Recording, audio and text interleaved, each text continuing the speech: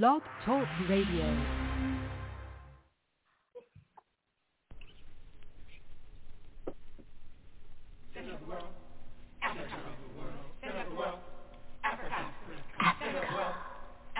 Center of the world. Latitude 0, longitude 0. Planned by the Creator. Cisanthropus was the first man found on the earth. That earth was the motherland, Africa. We know that without total understanding of what happened in the past, it would be difficult to relate to the future. We know that within the structure of the music, there should be a message, and the message should be truth.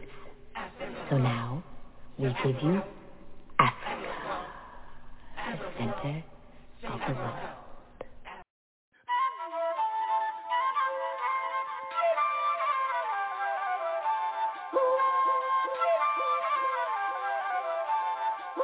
So vast, so great, the African embrace. When you give up yourself. The color of life. Universal harmony.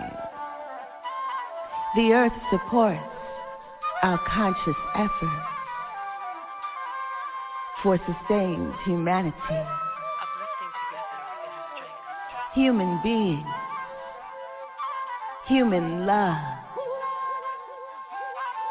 On a spiritual tip. Growing and exchange from one so vast to the other. So great. The African embrace. Live beyond. Love beyond. Your skin to where you belong.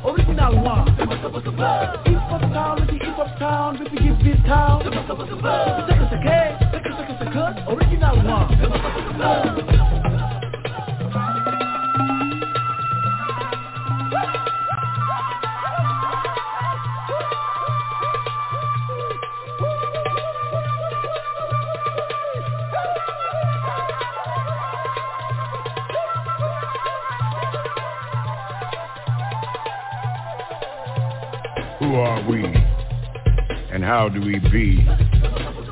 We are doo-wop and bebop and hip-hop, and we don't stop. You see, it started a long time ago, and it wasn't a show.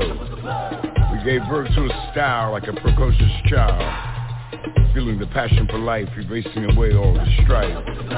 Telling our tales with verbal mail, putting honey on the blade, creating language to persuade. Share who we've always been, always a blessing, never a sin. We are doo-wop and bebop and hip-hop, and we don't stop. It's our mother gave birth to everyone on earth, so we echo her call and always walk tall. Because we're hip to the world, so we create black pearls that everyone can wear, that everyone can share. We can't live in despair, so we shine everywhere. On and on. On and on. On and on.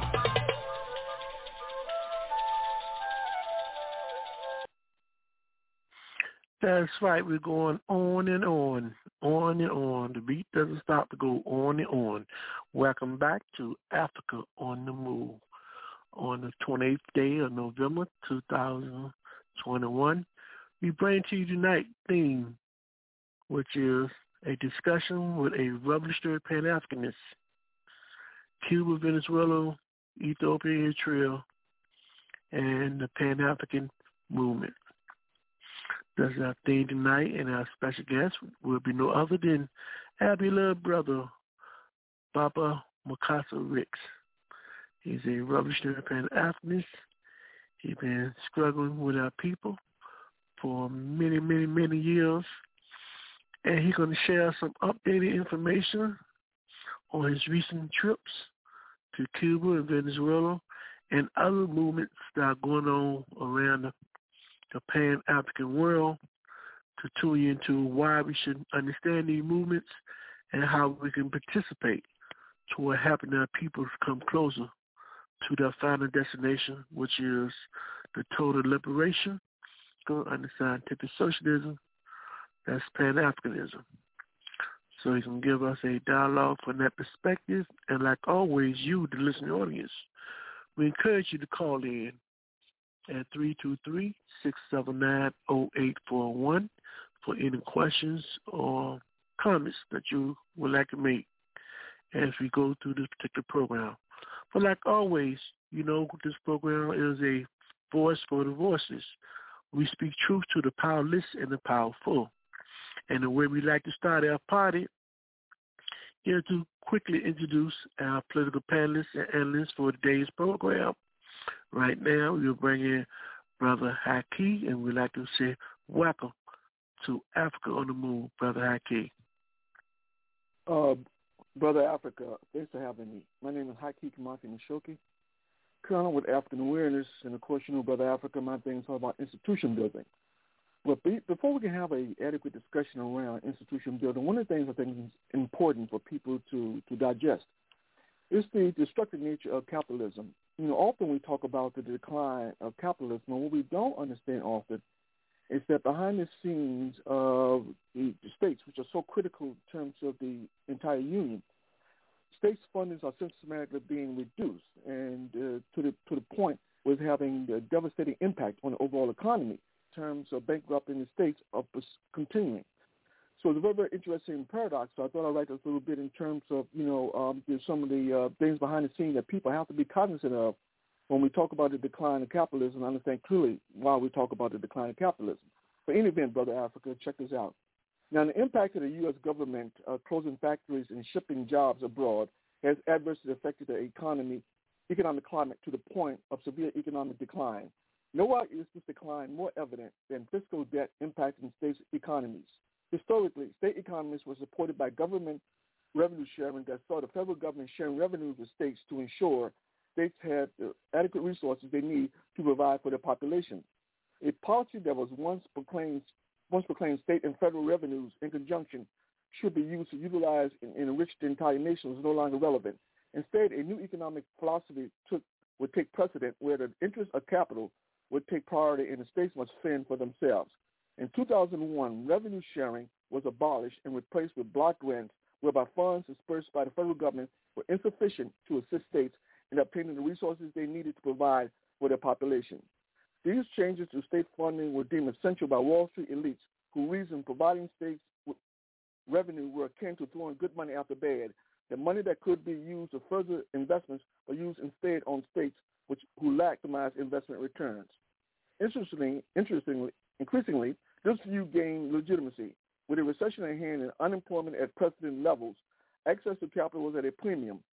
Augmented by a global stock market collapse facilitated by 9/11 event, a dot-com bubble collapse resulting from overinvestment in internet companies, an unprecedented level of corporate financial corruption, i.e. Enron, Tyco, etc., these events underscored the reasoning behind ending government's generosity of sharing with states and implementing instead austerity for states, thus freeing up revenues for capitalists to increase investments for themselves. Now, part of the strategy to redirect funds from the states, by extension of people, to Wall Street was the global war on terror. Enacted by former President George W. Bush, the doctrine sought to proclaim the entire planet a war zone whereby U.S. military intervention is justified under the guise of fighting terrorism.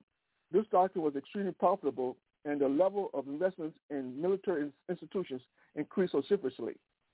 Pentagon investments increased from $331 billion at the start of the global war on terror in 2001 to $725 billion currently, not including overseas contingency operation expenditures. Despite these investments, according to the Office of Management and Budget, the U.S. budget deficit skyrocketed to over $128 billion. Currently it stands at $2.77 trillion. Ironically, the key to growing an economy is the flow of money through the system as a means of increasing the money supply. Investments in states make possible the multiplier effect, which not only does the money supply increases, but makes possible money velocity increases, which facilitate employment. Investments in military infrastructure does the exact opposite. Such investments increases budget deficits and contributes to wealth inequalities, negatively impacting the GDP of the nation. Now, consequently, unemployment only worsens because the capital needed to stimulate the economy does not exist. Instead, a small group of capitalists benefit from investments, but these funds are not distributed through the system. Offshore accounting schemes ensure monies needed to circulate through the economy is absent, ensuring high levels of unemployment in states and the inability of cash-strapped states to address unemployment and the social costs affiliated with lack of jobs.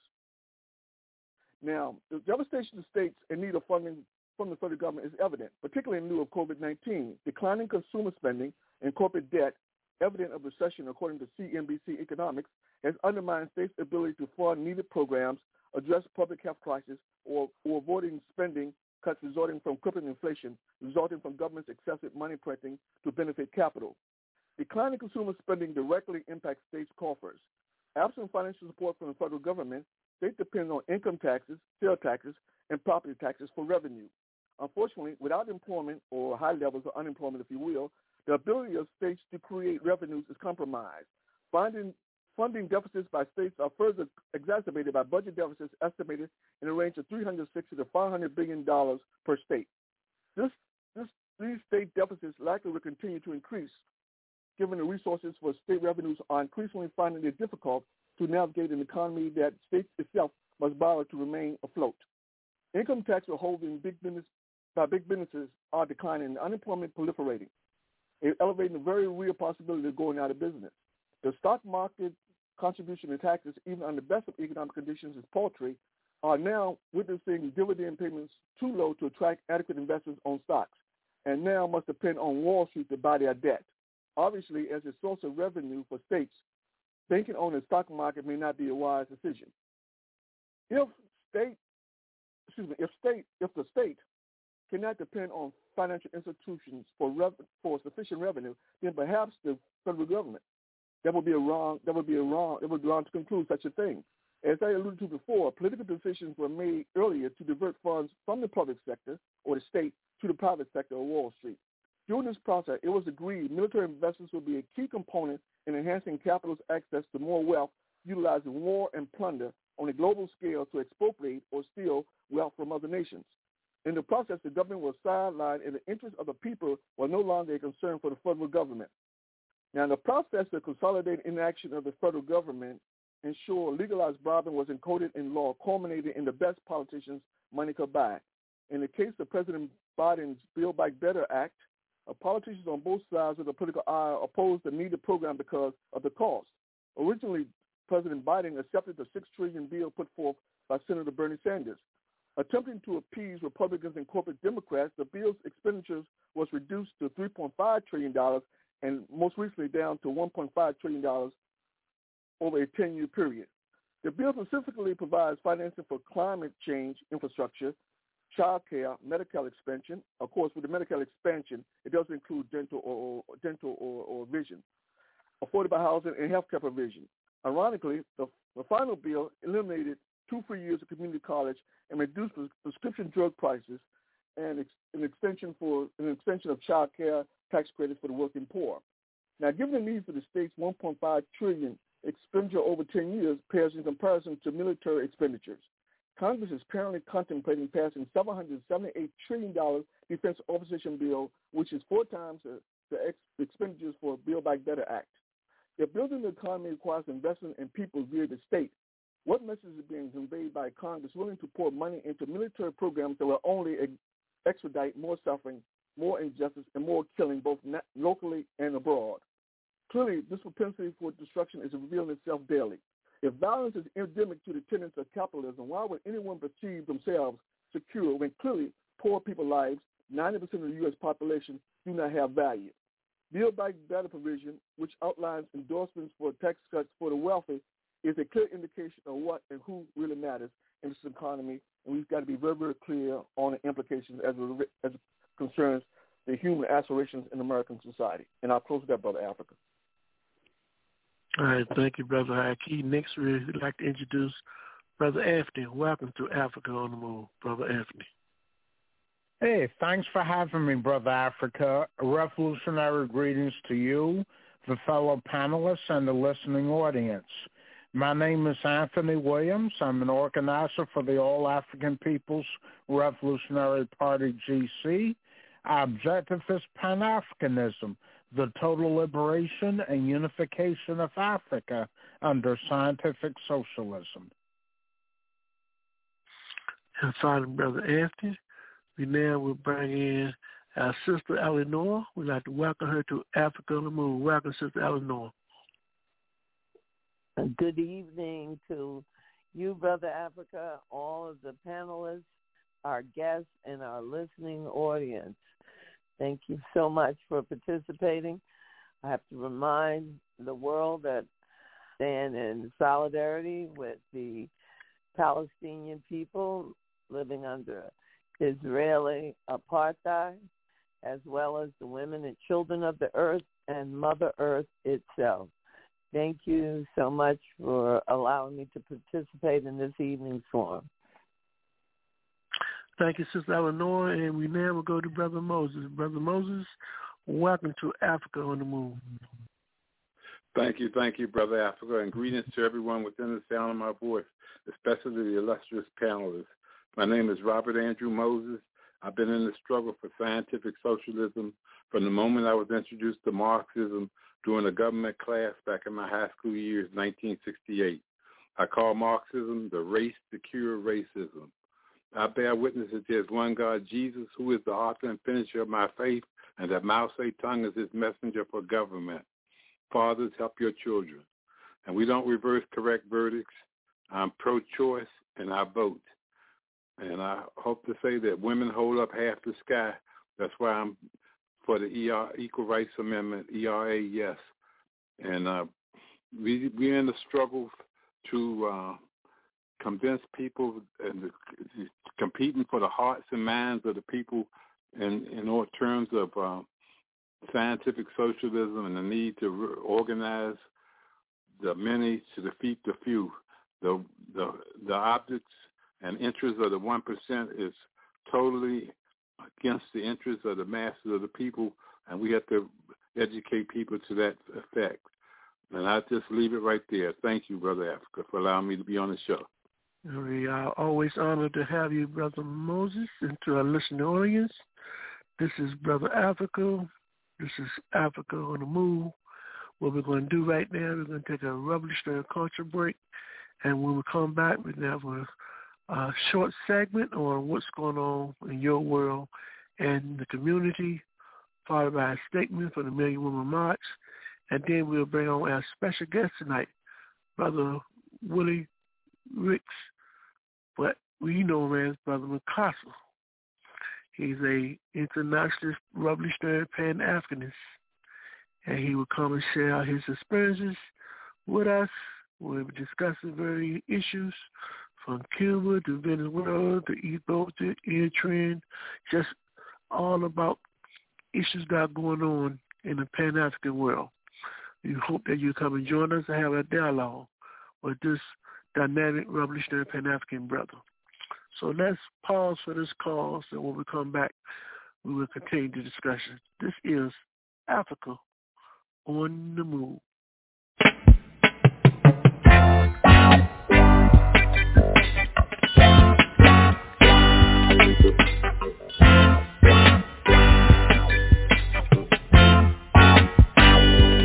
Don't you where you come from? As long as you're a black man, you're an African.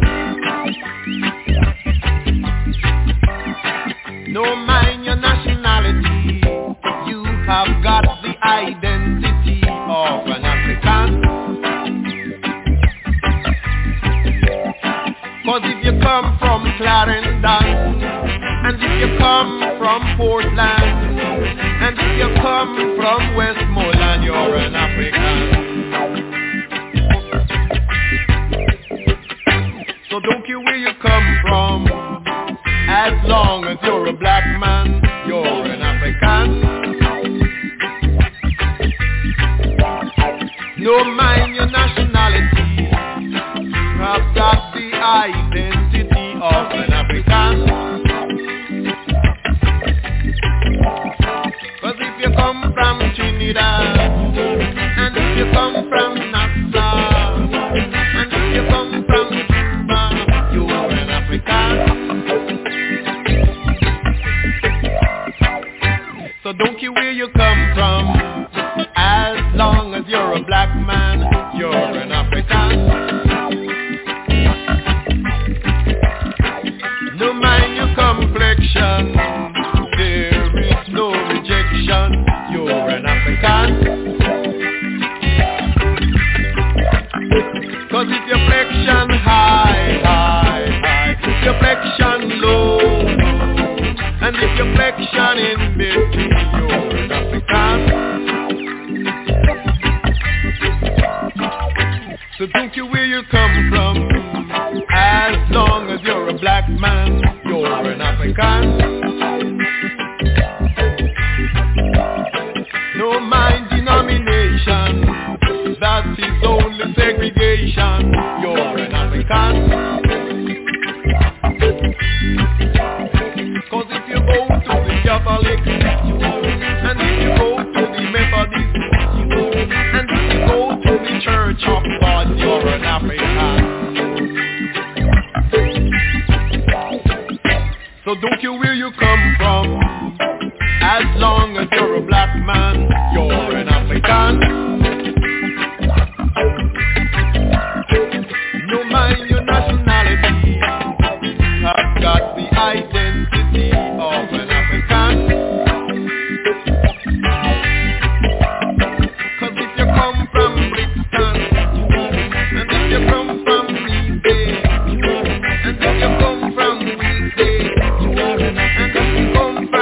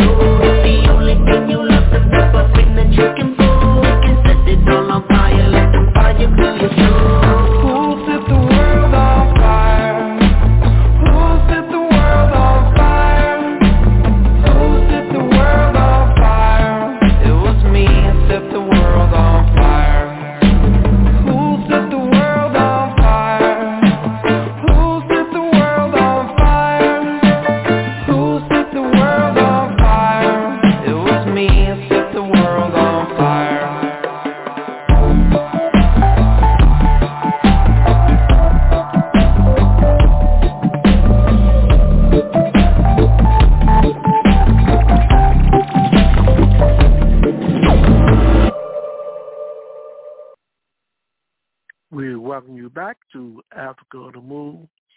We don't know who set the world on fire, but we know who will continue to keep it on fire. And if you make our transition to what's going on in your world and the community, we are honored to have with us Sister Empress, who is the convener and founder of the Million Woman Movement and she will give us an update on that particular movement right now.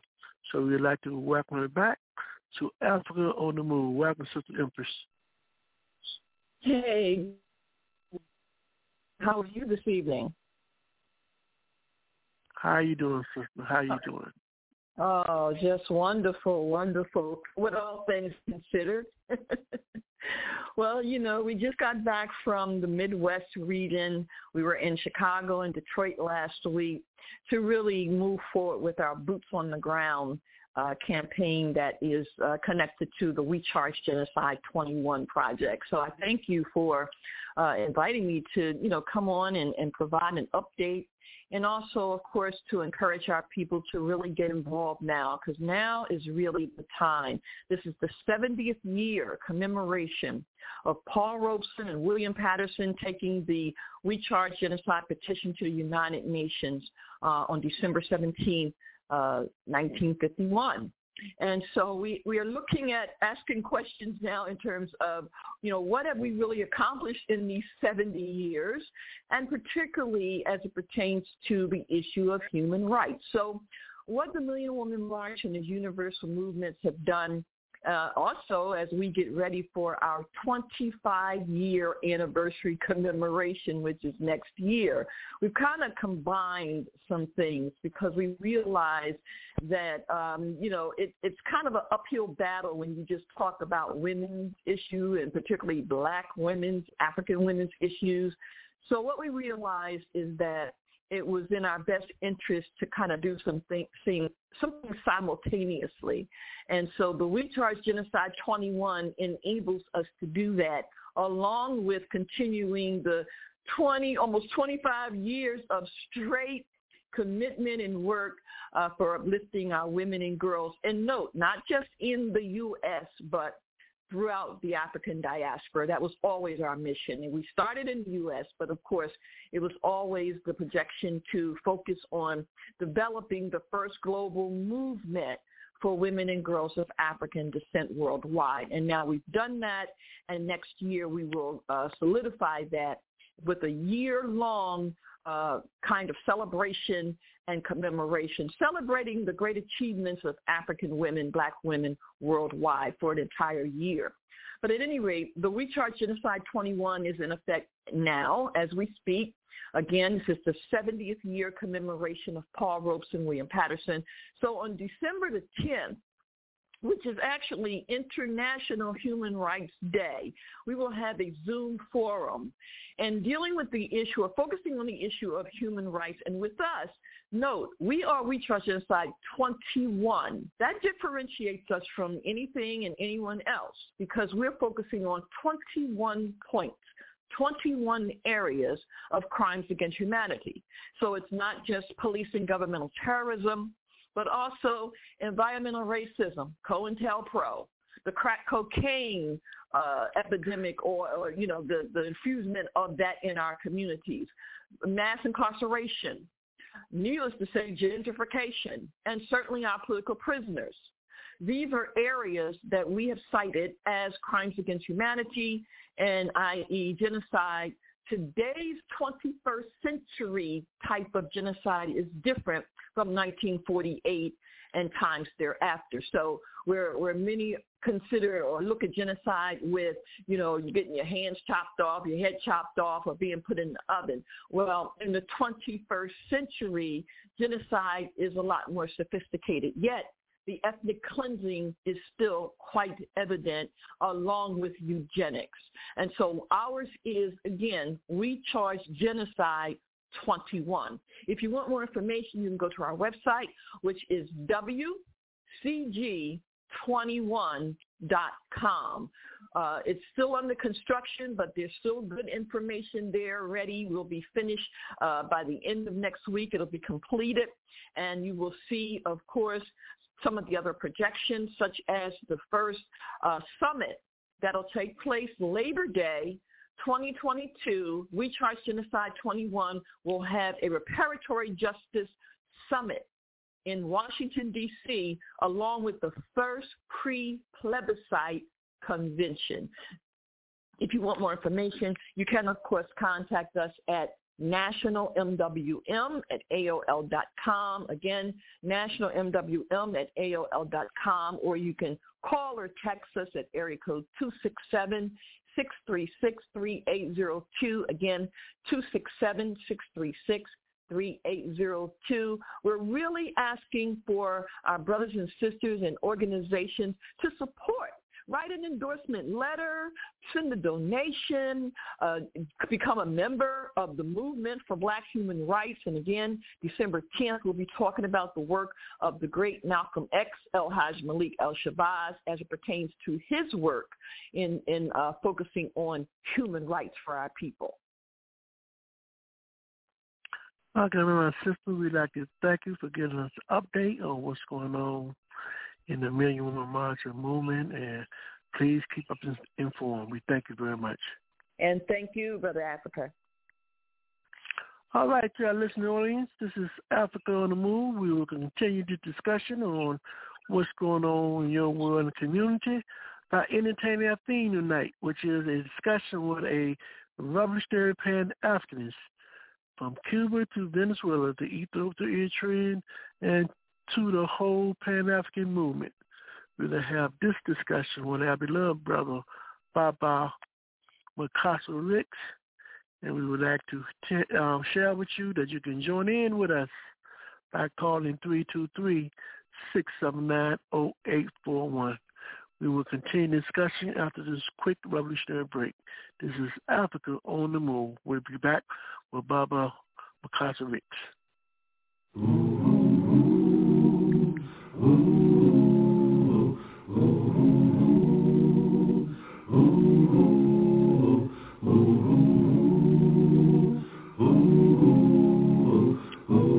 Brought her in chains, living in pain. Today is the same, and nothing ever changes. Hung by a noose, can't tell the truth, filled with abuse, and everywhere there's danger. How long can this go on? When will the light I see? I know I must be strong to last through my journey, yeah, to last through my journey, yeah.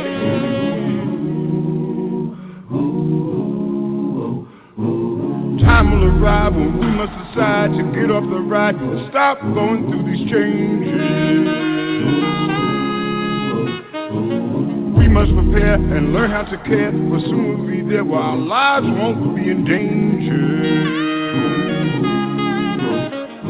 And when the light is clear, oh how beautiful I will be to know that I've been here and made it through my journey, yeah, and made it through my journey, yeah, yeah, yeah, yeah, yeah, yeah, made it through my journey, made it through my journey.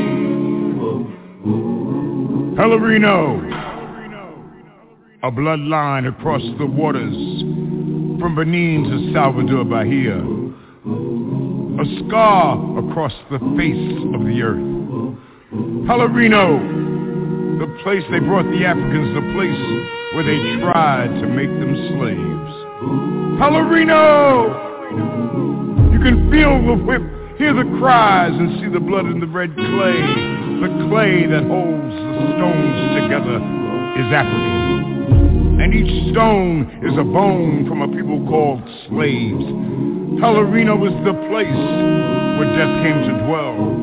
His neighbors did not complain, for he was a way out From the cold gray cobblestone streets to the lifeless cathedrals, tall walls of demons called angels, haunted visions of white faces crucifying Jesus again and again. But in the sacrifice of this blood, of this dance with death, comes life more rich, more pure, more alive, where death spent many lonely nights pacing the floors of his funeral parlor, waiting for someone to die. Pellerino, a French word called the place of torture, became a place of strength, a place where faceless white saints became faces of black gods, where haunted visions and demons became healing visionaries and orishas from the motherland.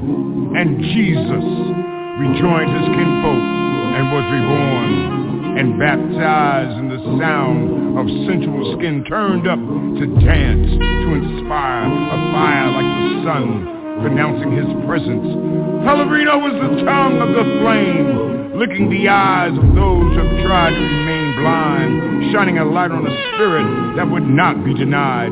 No, the chains did not break the spirit, did not enslave the music of my soul, did not shackle the will of my freedom, did not tarnish the glow of my gold. And all the Pellerinos in Africa, in Europe, in North and South America cannot destroy the majesty of my people, the love of my people, shining like the sun everywhere we go, everywhere we go.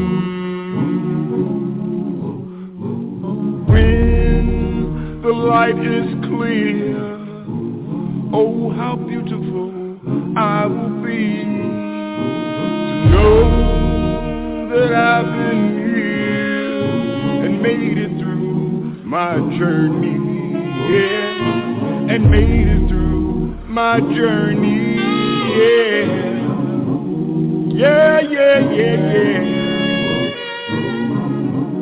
yeah, yeah, yeah, yeah, yeah.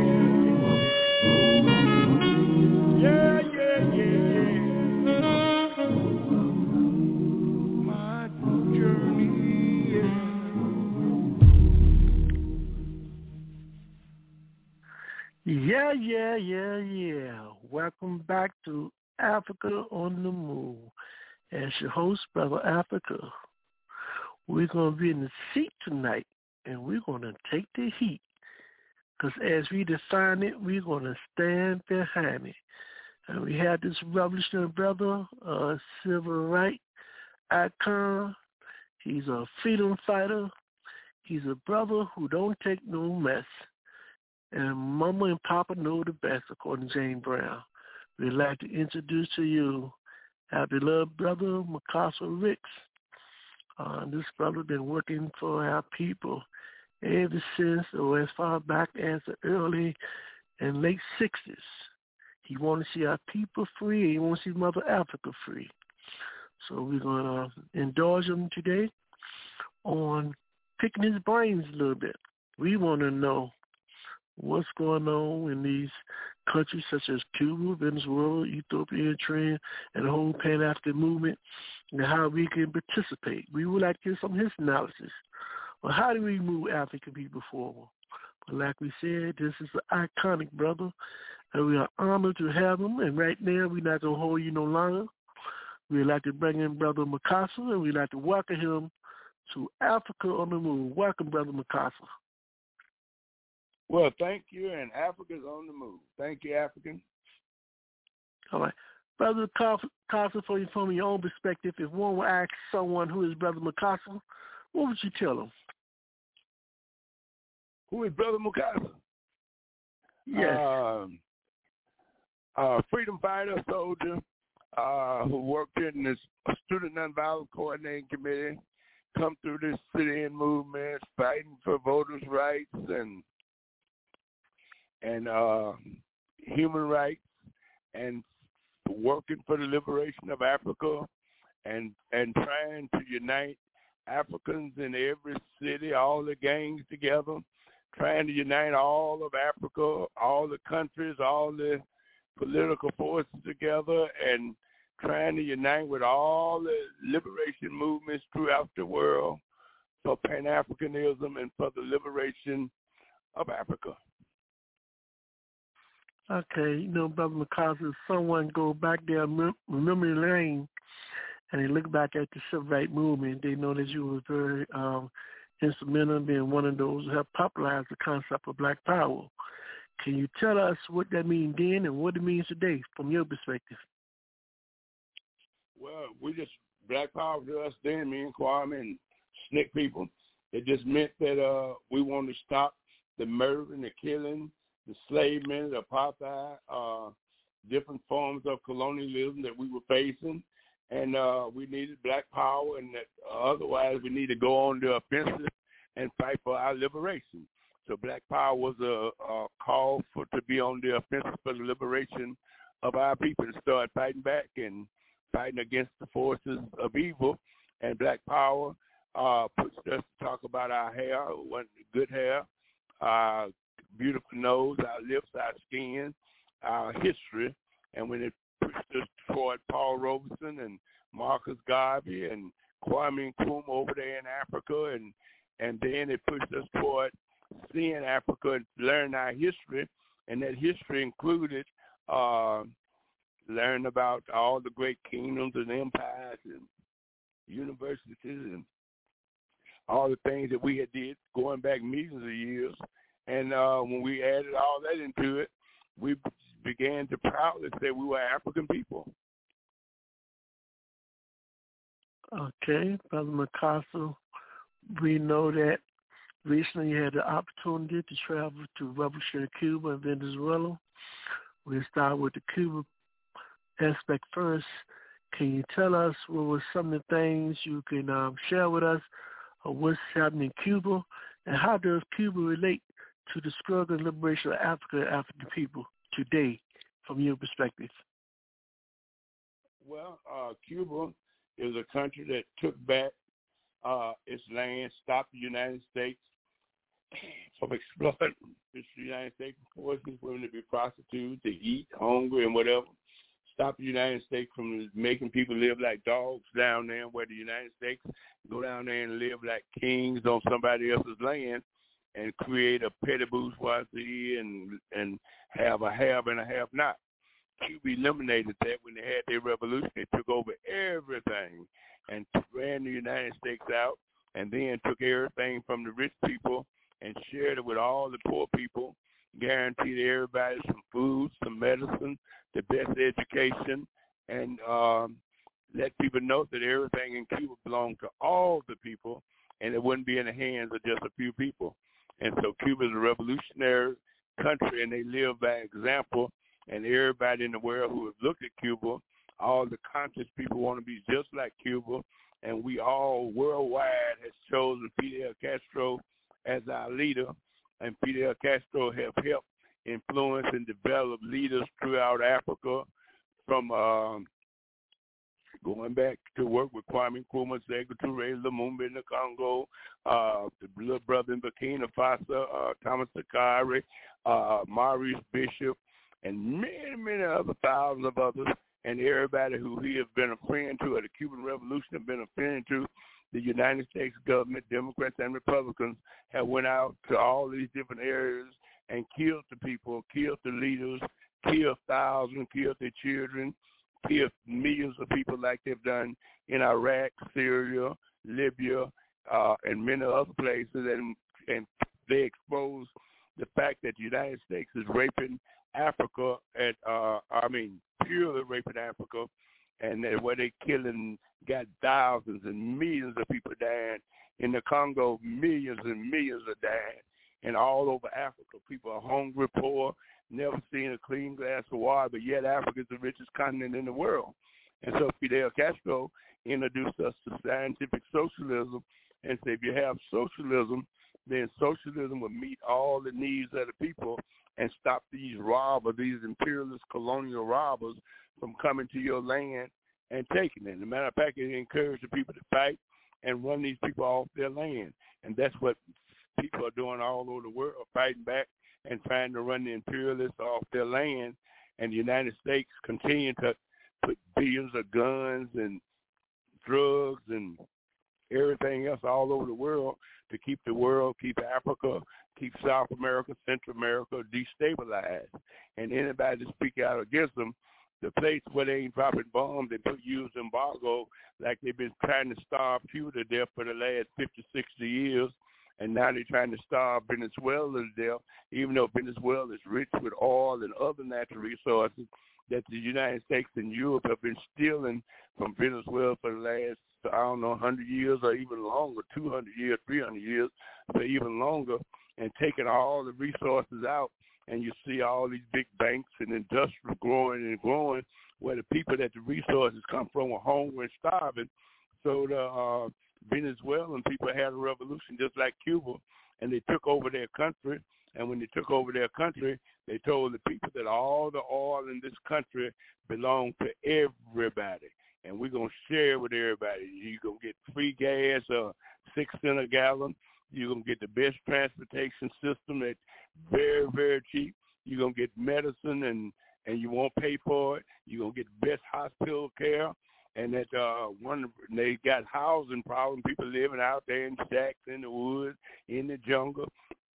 The government of Venezuela, under Hugo Chavez, called people together and say, we're going to build houses for everybody. And they met with the Chinese Revolution, Mao Zedong folks. The Chinese Revolution came to Venezuela and built 10,000 apartment buildings. I mean,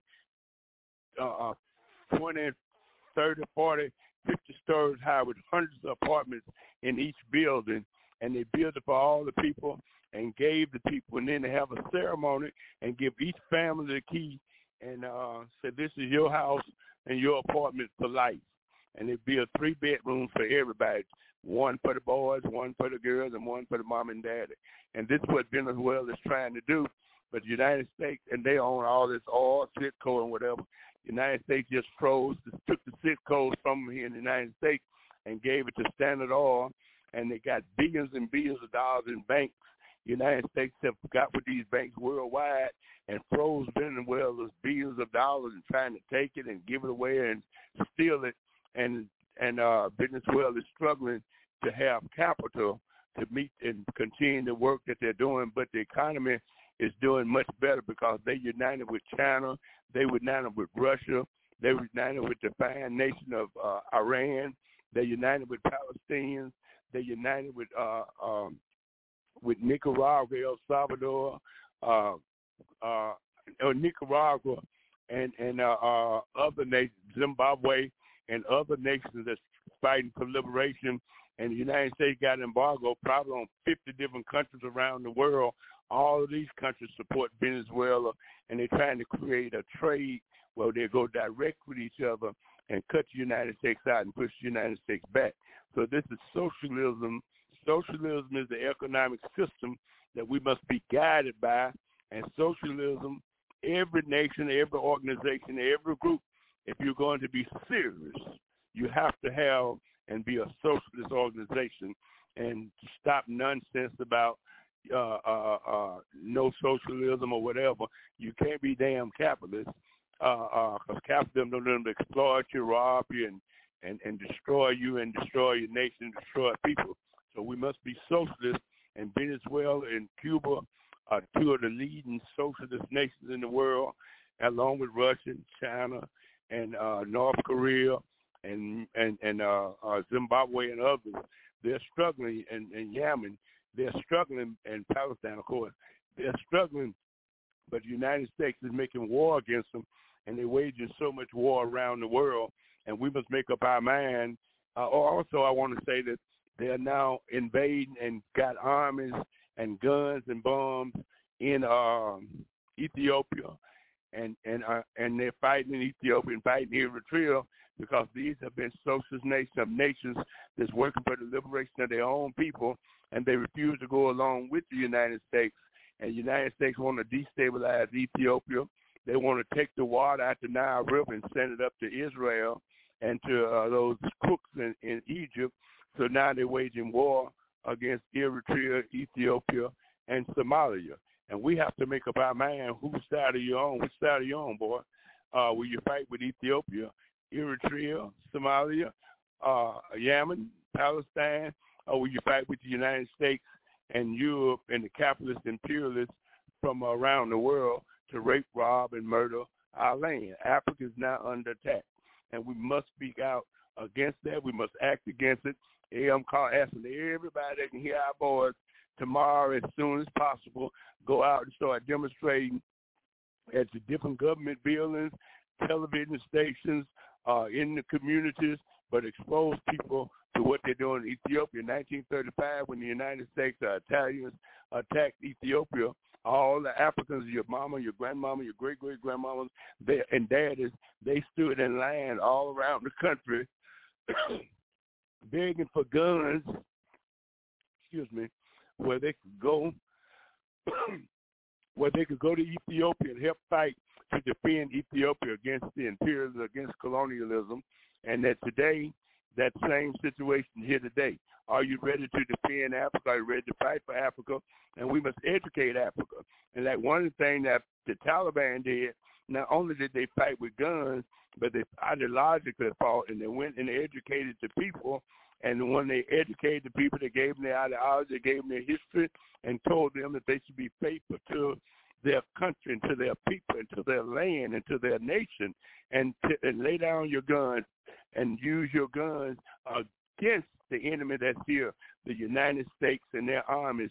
Use your army, use your guns, everything against these people and not against your people. Don't help nobody fight against your land and your people. And they did that when the Taliban united and came together. The United States knew that they was finished in Afghanistan because they ain't got somebody else to fight for them. They can't win. And that's why they create neo-colonialism. And neo-colonialism is Uncle Tom's that they use to fight, kill, murder their own people and build armies and hold guns on their people, where the United States and all the European imperialist nations take out the diamonds, the gold, the oil, the silver, the copper, everything from the peanuts, everything. Even the water at your country, they milk it down to nothing, and they get rich and richer, building cars and factories and industries around the world. But on the land where the resources come from, the people have absolutely nothing. And that's where we have to make up our mind which side are you on, boy. And I agree with the young brother talked about socialist philosophies and those who write about it, Marx and Nkrumah or whoever write about it. But socialism is the only way to go, and we must all be socialists. And I hope that every organization and every country and every group that can hear our voice today, I hope you clearly endorse socialism and start defining it and understanding what it is and how it works. That's what I want to say. Okay, brother Mikasa, one of the things Brother Kwame Ture left during this transitional period was to inform African people worldwide that they should cement themselves with the Cuban Revolution and come to the Cuban aid and assistance. Now, when you go to Cuba, one of the things I'd like for you to articulate or explain is the social relationship of how the people interact with one another and interact with you as being a visitor, given the harsh economic blockade that Cuba has been dealing with ever since the early 60s. So when you talk about socialism, you talk about Cuba. More importantly, when you talk about the people, how is it that people are able to withstand this racist, unjust blockade, while at the same time playing a very positive role in terms of fighting this so-called virus and helping other nations around the world? What did you see and what did you detect in terms of the spirit of the Cuban people that allowed them to be so strong, so courageous, and so well organized? Well, Cuba love people, and socialism is a people's organization, it's a people's movement. So they love people, they honor people, and that they honor any people, don't care who it is. And when they come to Cuba, they honor you, they put their best out for you, and you can see that they are on the move. They're educated people, and they're knowledgeable. They get worldwide information, and they know about what's going on in the world. and many of them gladly go around the world. They got doctors, 100,000 doctors or more that they rotate around the year waiting and serving people. They got armies that go to places like Angola and help fight to get South Africa, Mandela, all of them out of jail and free South Africa. They help fight for Angola, Mozambique, and all that. So what they do is continue to make contributions to different peoples in the world, and that they say when they were born, all the Cubans were born, they owed society a debt, and that is to make the world better for the people. So they use their people and their children to educate people. They sent my son and thousands of others there. They make doctors out of them and send them back to their communities. They make engineers. They make all kind of people out of people. They send doctors to Africa, and they work on Ebola. They work on diseases. They work on farming, help fighting these diseases, where the United States try to block the news and medicines from getting to people all over the world. They blocking it. And like they promoting the AIDS, they promoting death and destruction and hunger and sickness for the people, where Cuba go and try to cure sickness and pain and suffering other people, and that they put everybody in a house. They don't, and like United States capitalism, imperialism, they charge you for everything you need to do. If you breathe air, they charge you to breathe. If you drink water, they charge you for the water. If you need medicine and all those kinds of hospitals and sickness, they charge you for the hospital. They charge you for being sick. If you need food to eat, they charge you a lot of money for food. If you need lights, gas, water, shelter, they charge you for that. Everything you need, they put a price on it. They even go cut down all the apple trees, take control of the apples and mangoes and fruit, and then grow it somewhere else. And then every time you get a mango, you got to give them $1, $2, and all that. Where under socialism, all the fruits are free, all they fall off the tree. They grow more trees where the people can get to it. They make sure everybody has light, gas, water, medicine without money. And you don't need it. Money is nothing. So our job and all the government's job is to serve the people and make the world better for the people. And if you got a government and they ain't what you doing, then you ain't no government. You're a bunch of bombs that need to be put in jail, need to be shot and put out of existence. So we need socialism, a nation that loves the people and want to solve every problem that the people have and use their economics, everything to make the society better, where everybody can benefit and be happy. And wherever in the world there's a problem, be ready to send your doctors, your scientists, or your army to go and help solve that problem and help wipe out the problem. And this is what we have to do. We have to go now and join in with Cuba, Venezuela, Nicaragua, Ethiopia, Eritrea, Somalia, Yemen, Palestine, and Zimbabwe, and the many other areas that we didn't name. We have to join in with them, join in with the Congo, because they're committing real genocide on the Congo right now as we talk. And they're getting all the minerals, everything out of the Congo. Got our women down there carrying thousands of pounds or hundreds of pounds up mountains on their head and make less than 15 cents or whatever, anything, nothing a day. And this is what they're doing. They're committing genocide on them. They greedy pigs. And the only way to stop them is revolution. And the only way anybody will ever stop them, they have to use revolution, beat them back, and do it. And we have to have that kind of ideology, that kind of history, that kind of philosophy, and that will guide us and direct us toward our reconstruction.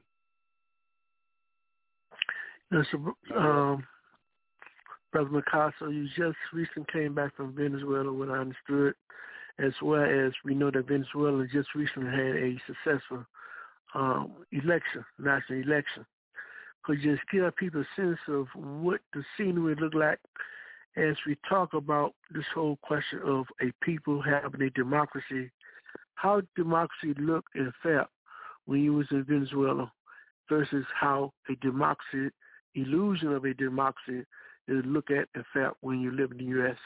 Talk a little bit about this whole question of these practices that Venezuela has put in place to empower the people. Well, Venezuela made it what, excuse me, everybody in Venezuela could vote. Everybody wanted to vote. They took them there, and closed every school, made a holiday of it. And they did it on Sunday where everybody be off work and whatever. And it just made it a beautiful, beautiful day. And I went to election schools and saw people voting and just saw everybody happy and voting and glad to vote. And that's what they did. And it was a beautiful experience seeing everybody out to vote. And remember, I come from a place where when we tried to register to vote, they took chain and sword and Goodbout and lynched them. They burned down over 70 churches in one summer in 1964. They assassinated our different friends from Mr. Damon to Medgar Evans, even to Dr. King. And they tried to register people to vote, but the Democrats and Republicans was assassinating us because we tried to do it. But in Venezuela, they want everybody to vote, to give everybody the right to vote, and encourage people to vote. And whatever you vote, whichever way you vote, they respect it. And fortunately, when they voted that this time, out of 53 different governor positions, they won 51. The mass of the people love them because they are giving them houses and trying to solve every problem they got. So Venezuela is a wonderful country. And matter of fact, they took over. Bamboche was there with us. Bamboche took me all over Venezuela. He did an excellent job. Bamboche is a warrior, and we really appreciate that African warrior.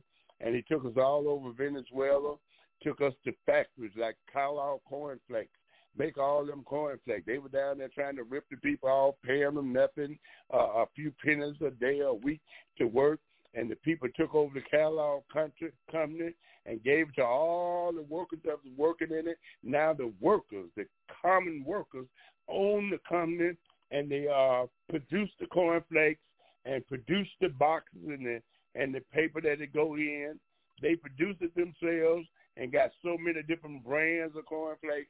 It is ran by a socialist group. It's called Carlisle Socialismo, Carlisle Socialism, and that and they got it. They took to where they make plastic cups and all that. They took over the whole company. They make all the cups and stuff that they have to eat and drink out of, and they took over the whole company. They even went to the poorest neighborhood where people need housing.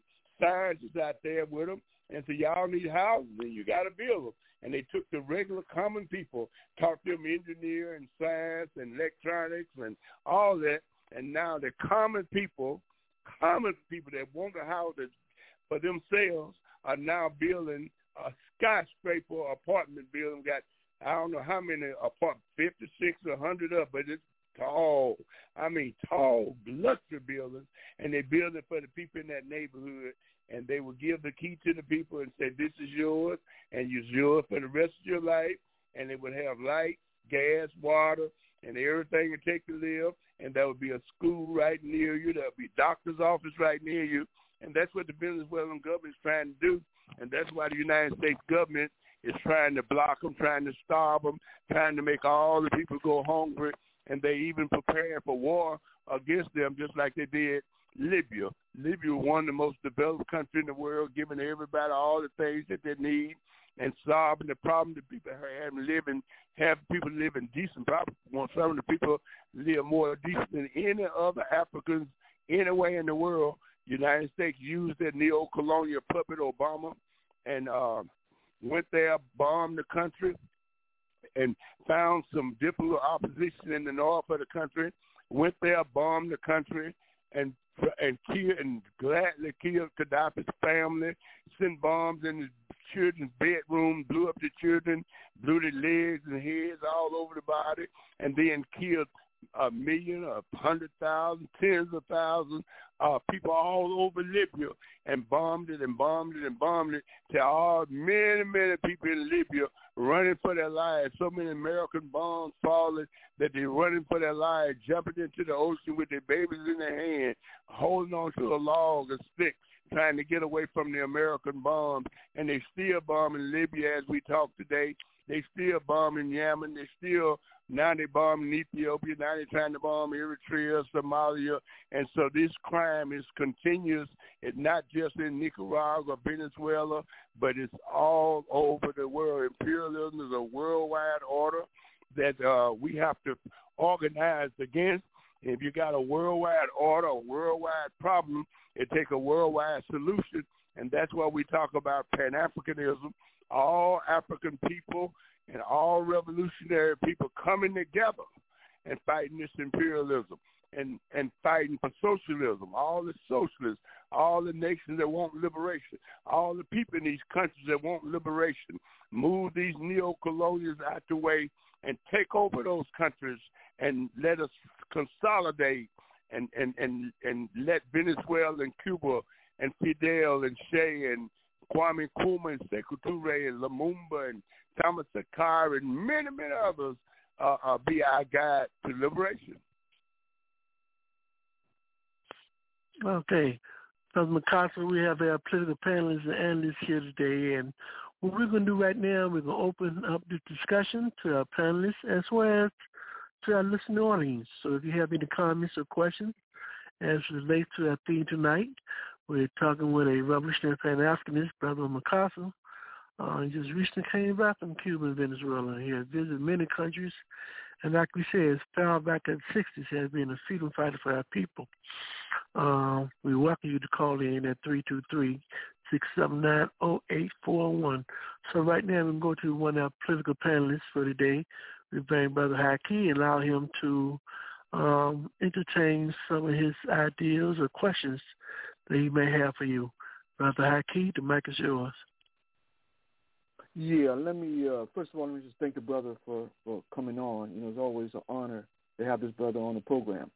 But certainly one of the things that I find very ironic is that when you look at in terms of the loyalty demonstrated by so many Africans in society, and despite the kind of oppression African people are subjected to on a daily basis, but perhaps more insidious, that when you look at in terms of how capitalism actually works, it should give you pause for thought. It seems to me that when you think about situations like unemployment, homelessness, the lack of access to education given the COVID-19 so-called crisis, universities going broke, lack of access to health care. When you look at all those kind of things, those factors tend to adversely, negatively impact the African masses. And it seems to me, given that backdrop, it should be a no-brainer. It should be a situation where African people understand clearly that the situation as it exists in America is not good for us. But nonetheless, there are those who continue to advocate the case, you know, that the U.S. is the greatest place on the planet, the greatest nation on the planet. So my question to you, brother, is, you know, how do you combat, you know, such unawareness among our people when they say those kind of things? What is your response to people who articulate that kind of misinformation in your daily struggles, you know, with the masses of folks?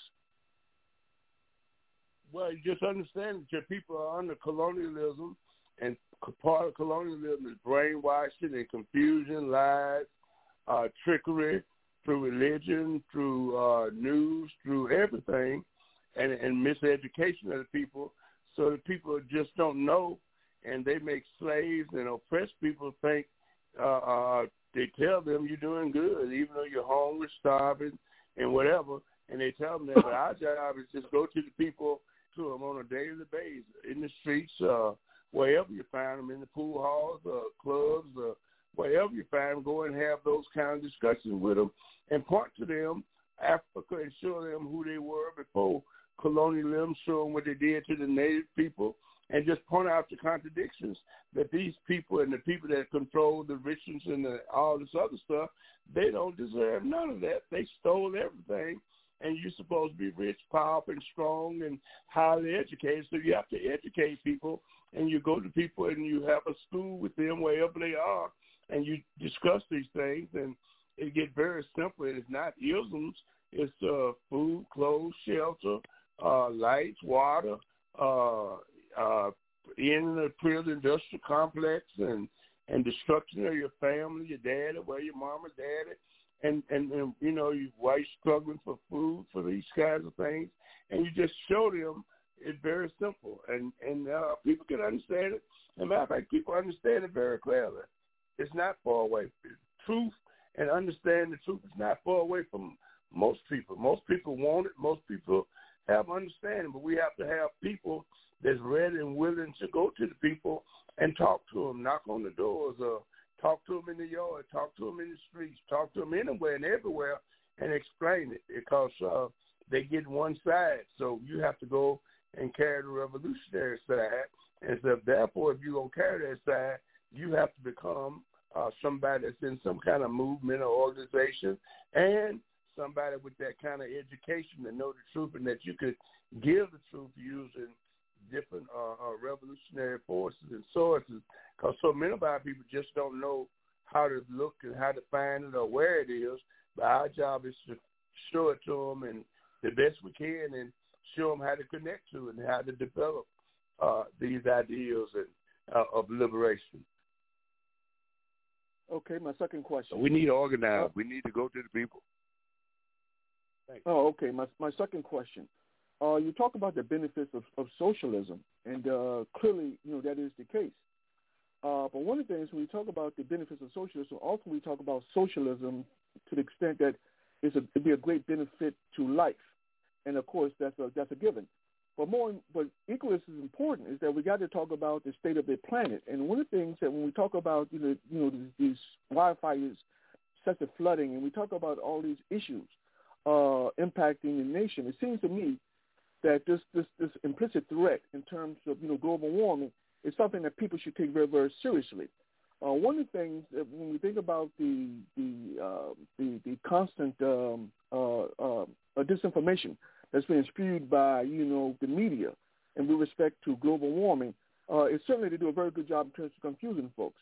But my question to you, brothers, what can you say to the masses of people in terms of getting them to understand the urgency of dealing with this question in terms of global warming as it impacts life itself? Well, everything is global warming. We just say that they not only messing you up as an individual, your family, your dad in jail, your children being drugged and killed, but they're messing up the trees, messing up the water. They even messing up the ozone and causing all kind of problems on Earth. So everything on Earth is responding to imperialism. All this is part of imperialism, and so you just have to tie all that into why we're flooding and what's making us flood. And we began to look at the chemicals and all the different things that these people are doing around the world, because they're destroying the earth, they're destroying the people on all kind of levels. So they're causing all kinds of problems, droughts, causing the sun not to come in so much parts of the world, and doing so many things that imperialism that you just can't count it. But once you tie it all together, then people begin to see it. But our job is to educate the people, and we have to understand if you see it and I see it, then they can see it too. They probably got more sense than me and you both. They just need people that's willing to come and sit down and explain it. That's why we put together different kind of little education group, work study groups. One time we put together schools. We put together ideological discussions. But we have to carry this to our people where they can begin to talk about it.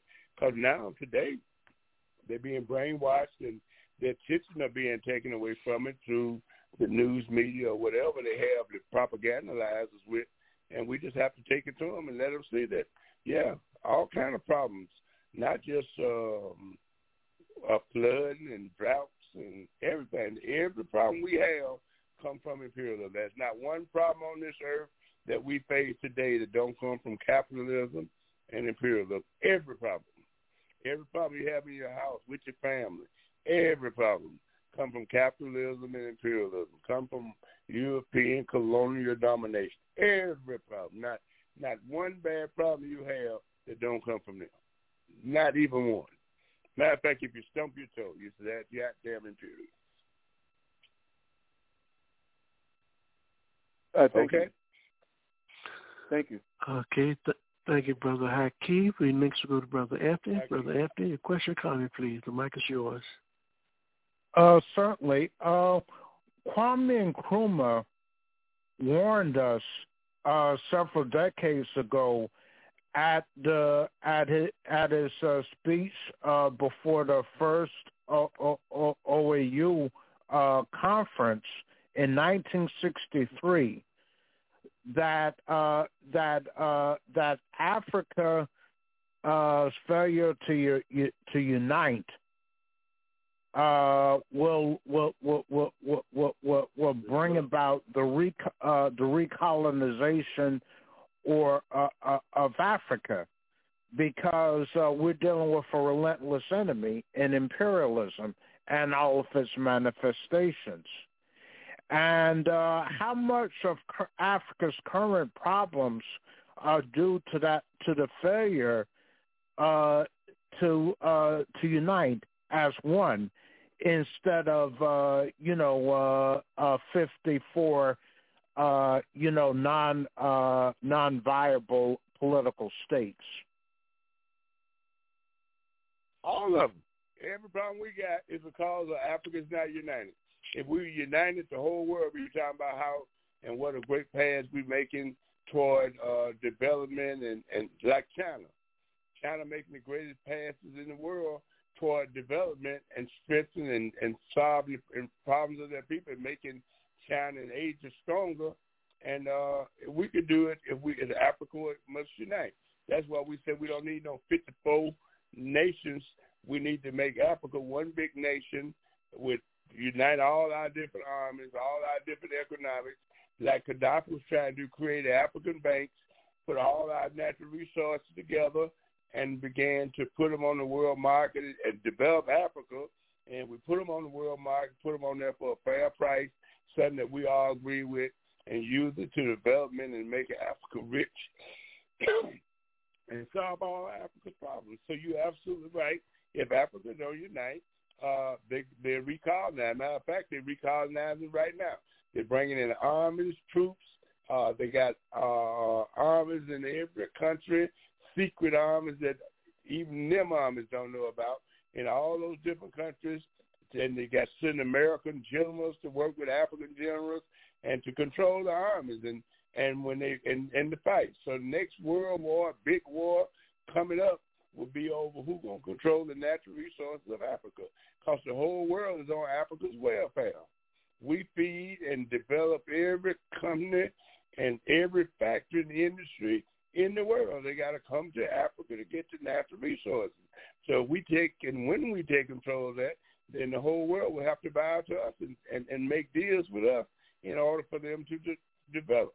But at this point, the whole world is on Africa's welfare, but by them being on Africa's welfare, instead of paying for what they get, they rape and rob and commit genocide to get what they get.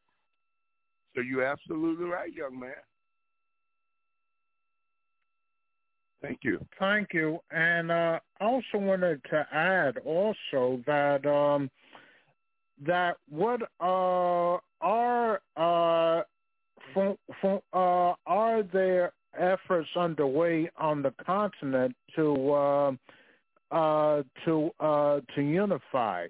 I mean, there's a lot of information about the various coups d'états that are taking place all over Africa, in the Sudan and in East Africa in particular, but in Africa in general, Sudan, and I mean the imperialist invasion of Libya seem to have destabilized all the countries in Western Africa. Yeah, you're right. In that the coup in the Sudan was created by Israel, and then the United States just reversed the coup, and in the Sudan, and then all these coups and wars are created by the United States, by the imperialists. And anytime we have strong revolutionary leaders or strong leaders that try to go independent, that try to go toward African unity, they got the CIA, the same people killed Martin Luther King, Malcolm X, coup d'etat Kwame Nkrumah. They assassinate them and go and make wars against them and destabilize the nation. Yeah, so you're absolutely right. We need a United States of Africa. Thank you. Thank you, Africa. Right now, you're listening to Africa on the Move. We're going to take a rubber break. When we come back, we will continue this discussion with Baba Mikasa. This is Africa on the Move. It will be solved. There's a difference between revolution and reform. Big difference. In reform, a man observing a foundation, observing a system, sees many problems. But he assumes that there's nothing wrong with the system. The foundation of the system for him is a good system. Thus, what he seeks to do is to change the building as best he can, but he wants to leave the foundation intact. Example, if I came to this building, it's Ackerman Hall, is it not? If I came to Ackerman Hall and I looked at the foundation was falling. It was just falling, couldn't possibly stand. If I were a reformist, I'd say, okay, put a piece of board over that. So we cover the foundation. We haven't touched it, and then I'll come here and say, put a window there, put a door here, put a frame here, put 2 rooms where there used to be 1. What I'm doing is reforming the system. I am trying to make it look different, but I'm keeping the same rotten foundation. You must understand that, because this country is full of reformists, black people notwithstanding. And these reformists have a tendency to deceive you, to let you believe that things are really being changed, when in fact the foundation has not been touched, and the longer it stays, the more rotten it becomes. The more rotten it becomes. A revolutionary comes into the building, observes Ackerman Hall, and says, looks at the foundation and said, hey, this foundation is filthy, it's rotten, it's corrupt, it must be torn up. A new one must be put in its place. Once he makes that decision, and once that theoretical decision which he's made is demonstrated actively in his day-to-day life, you have a revolutionary.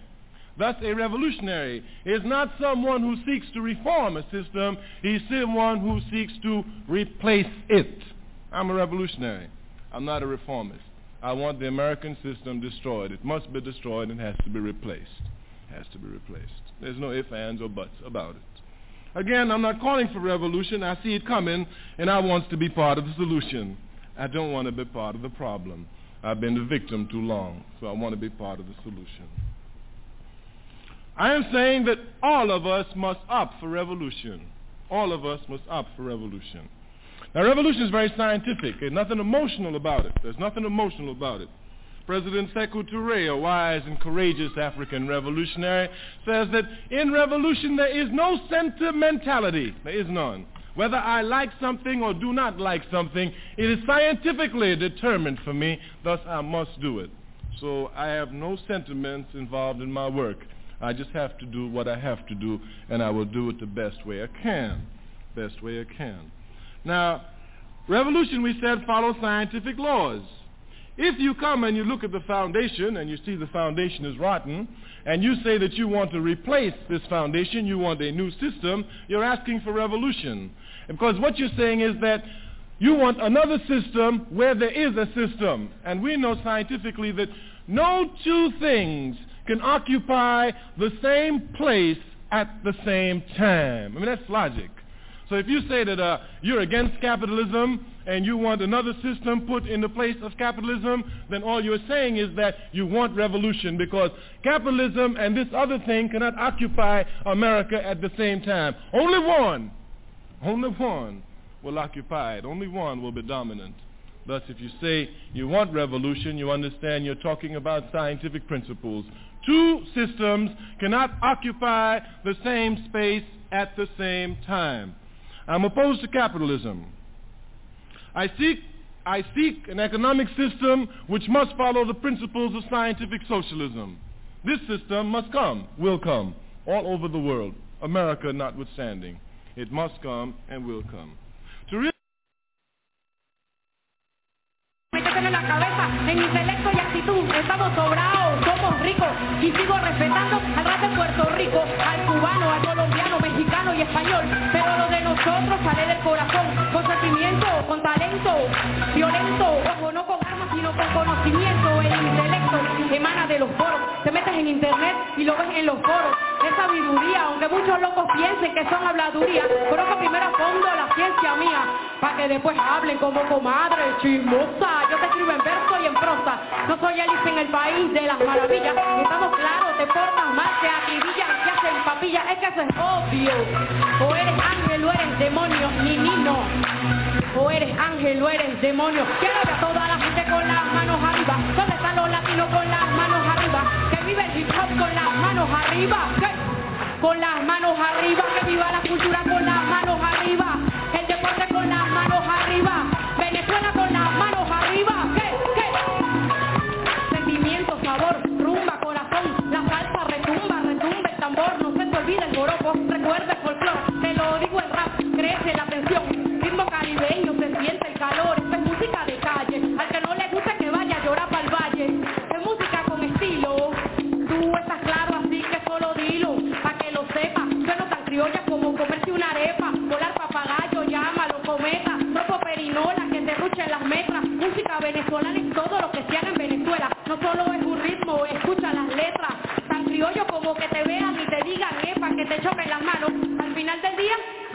hablamos. Y lo que más me alegra, la gente latina siempre será gente negra.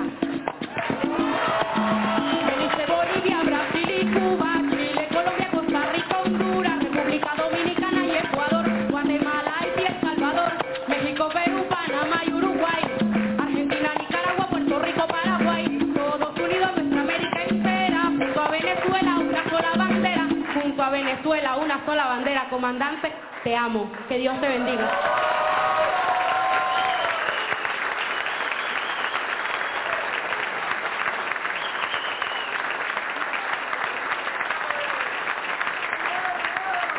¿Dónde está Amaranta? El Amaranta y el Pinky, ¿dónde están? ¿No? La cantera. Métetelo en la cabeza, en intelecto y actitud. We'd like to welcome back to Africa on the Move. On the 28th day of November, we have a discussion with a revolutionary Pan-Africanist, Brother Mikasa Ricks. He gave his perspective and sharing his experiences with us going on in the Pan-African world and movement. Before we continue the discussion, we just would like to make a couple quick announcements just to share with our listening audience that we would like to send our support to Pan-African Roots as it published some of the most recent books released, Volume 1 and Volume 2, titled We Demand the Full Disclosure and the Digitization of All Slavery Era Records.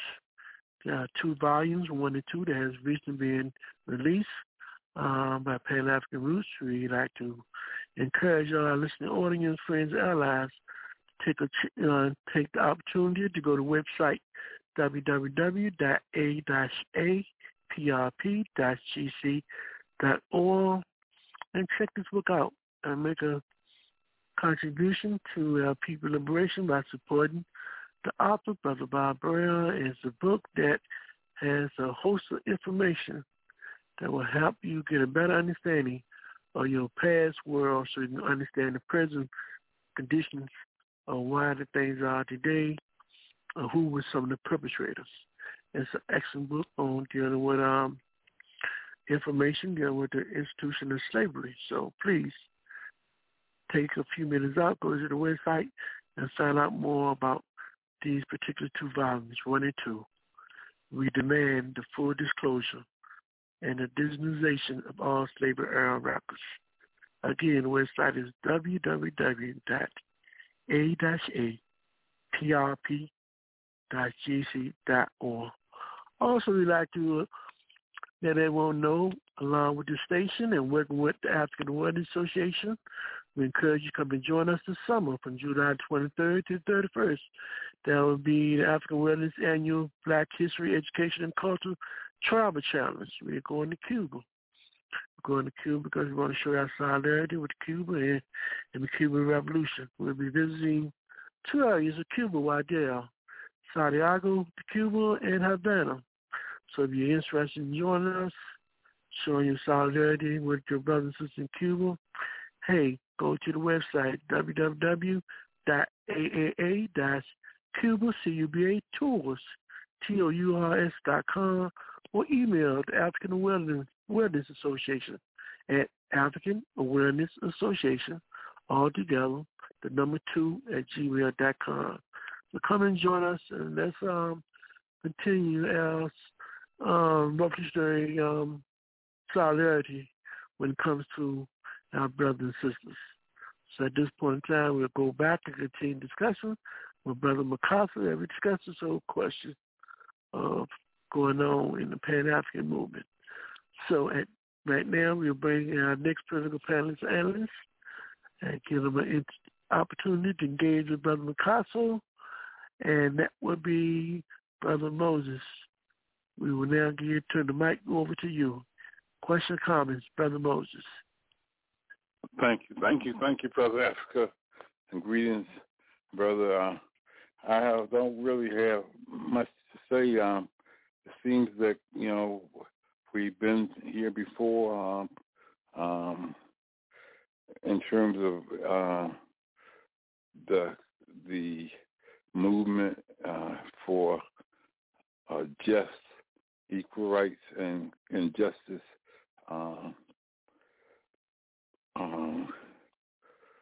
Seems like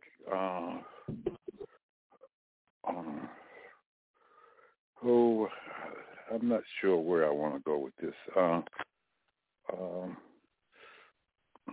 You, Brother Moses, will come back with you, and let's see if we can bring in Sister Eleanor. Sister Eleanor,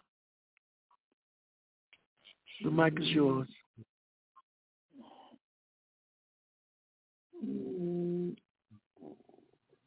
Sister Eleanor, question or comment?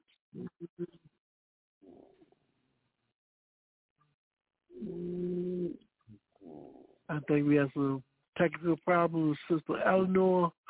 Hopefully we can get that straightened out. Until then, Brother McCassel, I'd like for you to make issue of, I think there's an issue of a concern when the people do not learn from their history. We often say if those who fail to learn from their history are doomed to repeat the same mistake again and over and over and over. Now, as a member of SNCC, as a young political activist in the early 60s and 70s, SNCC was one of the first organizations, the youth was one of the first youth in the country to take a stand against the Vietnam War, and more particularly against the Democratic Party. Now, back then, you came to a understanding that the Democratic Party and the Republican Party were, in essence, the enemy to African people then. What is your position now when it comes to the question of the role that the Democratic Party played as it relates to our people oppression? Why there seems to be a disconnect between the interests of the Democratic Party and the interests of African people? The two doesn't jive. They seem to be in total opposition, but yet we continue to vote for these institutions, these two parties that have no interest for African people. Can you talk a little bit? I'll try. Well, the Democratic Party is part of imperialism, part of colonialism, and they reap their strength and benefit and guidance and finance from the imperialists. And so their armies and their economics is all tied into imperialism. And our benefits and our guidance and our liberation is tied into socialism. And like Kwame Ture just said, two opposing forces cannot exist in the same place at the same time. So those neo-colonials or those Uncle Toms or those confused people, Africans, that try to guide us to the Democratic Party and try to make us think that we're getting benefits or will get benefits from the Democratic Party, we're making a terrible mistake and confusion. The Democratic Party worked for imperialism and the same work for the Republicans, and so all of them have the same army, all of them have the same philosophy, and all of them will benefit from colonialism and from the rape of Africa and what have you, and either one can afford to stop the rape and the liberation of Africa. So we will get no benefits from these people, and we will not move forward from somebody else's party. We need an African party. We need socialist parties. We need socialist liberation movements and not movements part of our oppression and part of our slave master. And I think Kwame Ture in his lecture a minute ago made all that very clear. So we need African liberation. That's why you have African liberation parties. You have AAPRPGC, AAPRP, you have PAIGC, you have different parties throughout Africa, even throughout socialist movements throughout the world. Our interest would be with Venezuela. Our interest would be with Cuba. Our interest would be with China. Our interest is with Iran. Our interest with the Palestinians. Those are the parties that we should be linked to and not to a party of the oppressor. Because all of them are Zionists. All of them work for the Zionist movement. And we should stop fooling ourselves and acting like we're part of such confusion. we get absolutely nothing from these people. These are slave masters that put blindfolds over our eyes and continue to oppress us. So we need a liberation party. We need to be guided by, again, Venezuela, Cuba, China, and other liberation movements. And we need our own parties, and that's why so many of us have worked and tried to build liberation parties or Pan-Africanist parties or Pan-Africanist movement or socialist movements. And that's what we continue to tell you, that the enemy is the enemy, and the Democratic Party is the enemy. It's part of imperialism. So and what would you say is? So what would you say is the issue or the importance of the so-called power of the vote today? How much importance do we put on that, and how do we use it, if at any, as a tool to move our people forward? Well, I don't know anything about no voting and all that kind of stuff. I helped make it where we could vote and all that, but over all the years, I've seen the vote. I see us get more oppressed, more exploited. I see more colonialism and imperialism in Africa, and that I don't see anything changing. I see many people coming out, people lying, tricking them, and telling them things are right when we're actually suffering and dying, and that I don't believe in those tricks. I believe in the absolute truth, and the absolute truth is we have to liberate ourselves, not ask somebody else to liberate us. China didn't join the Democratic Party or the United States to get free. North Korea didn't build that nuclear weapon to defend themselves with the guidance of the Democratic Party. And no other liberated. Venezuela didn't use the Democratic Party. Cuba didn't use the Democratic Party. And no other liberation movements or liberated countries use the enemy's party. We have to have our own liberation parties and create it, and our freedom has to be fought and won by us and nobody else. And nobody gonna do nothing for us. We have to do it for ourselves. Yeah. So what do you say to today's African politicians who constantly come to our community to misinform us and misdirect our energies? I just came from a meeting with them today. I had to rush home. I was at a rally where all of us spoke, and all of them, they're worthless. They have no power, no strength. They make false promises. They can solve no problem. When Venezuela had a problem with housing, they built 10,000 apartment buildings, 10,000, and gave them to the people. And these people here, they only make promises. We're going to pass a bill or whatever, and that's all they do is pass a bill, and they take your houses, take the land you live on, and continue to exploit you. So these people do no good. They're worthless. Lying politicians, and most of them don't have money. Even though they run for office, they don't have the economics to solve no problem. Most of them are getting a little sour themselves, and many of them poor as hell like the rest of us. And so I think that we need a total liberation and unification of Africa to solve the problem. We have to go at the real cause of the problem. We need socialism. We need to get organized, and we need to put together all kinds of little organizations and movements in our communities of all kinds, but they must be working for the liberation of Africa, coming together to try to solve different kinds of little problems that we have among ourselves. But I don't see the Democratic Party of America, the United States government, solving no problem. Our problems are getting worse in every city. They're building jails, prisons, and other things that to hold us down, but nobody's saying, let's solve the problem. If you got homeless people and you want to solve the problem of the homeless people, build apartment buildings for them and put them in those apartment buildings. If that's what you want to do, solve the problem. But if you want to just talk about the problem, you do that. And so all I hear is these folks talking about the problem. I don't see nobody solving the problem for African people. Nowhere. Period. Okay, we had a caller that been waiting real patiently on the line. We're going to take this caller and see what kind of comments or contribution he would like to make to today's program. We can call out caller 9435. Caller 9435. We welcome you to Africa on the Move. Any comments or questions that you would like to share with our special guest today, Brother Mikasa? Caller 9435. Welcome to Africa on the Move.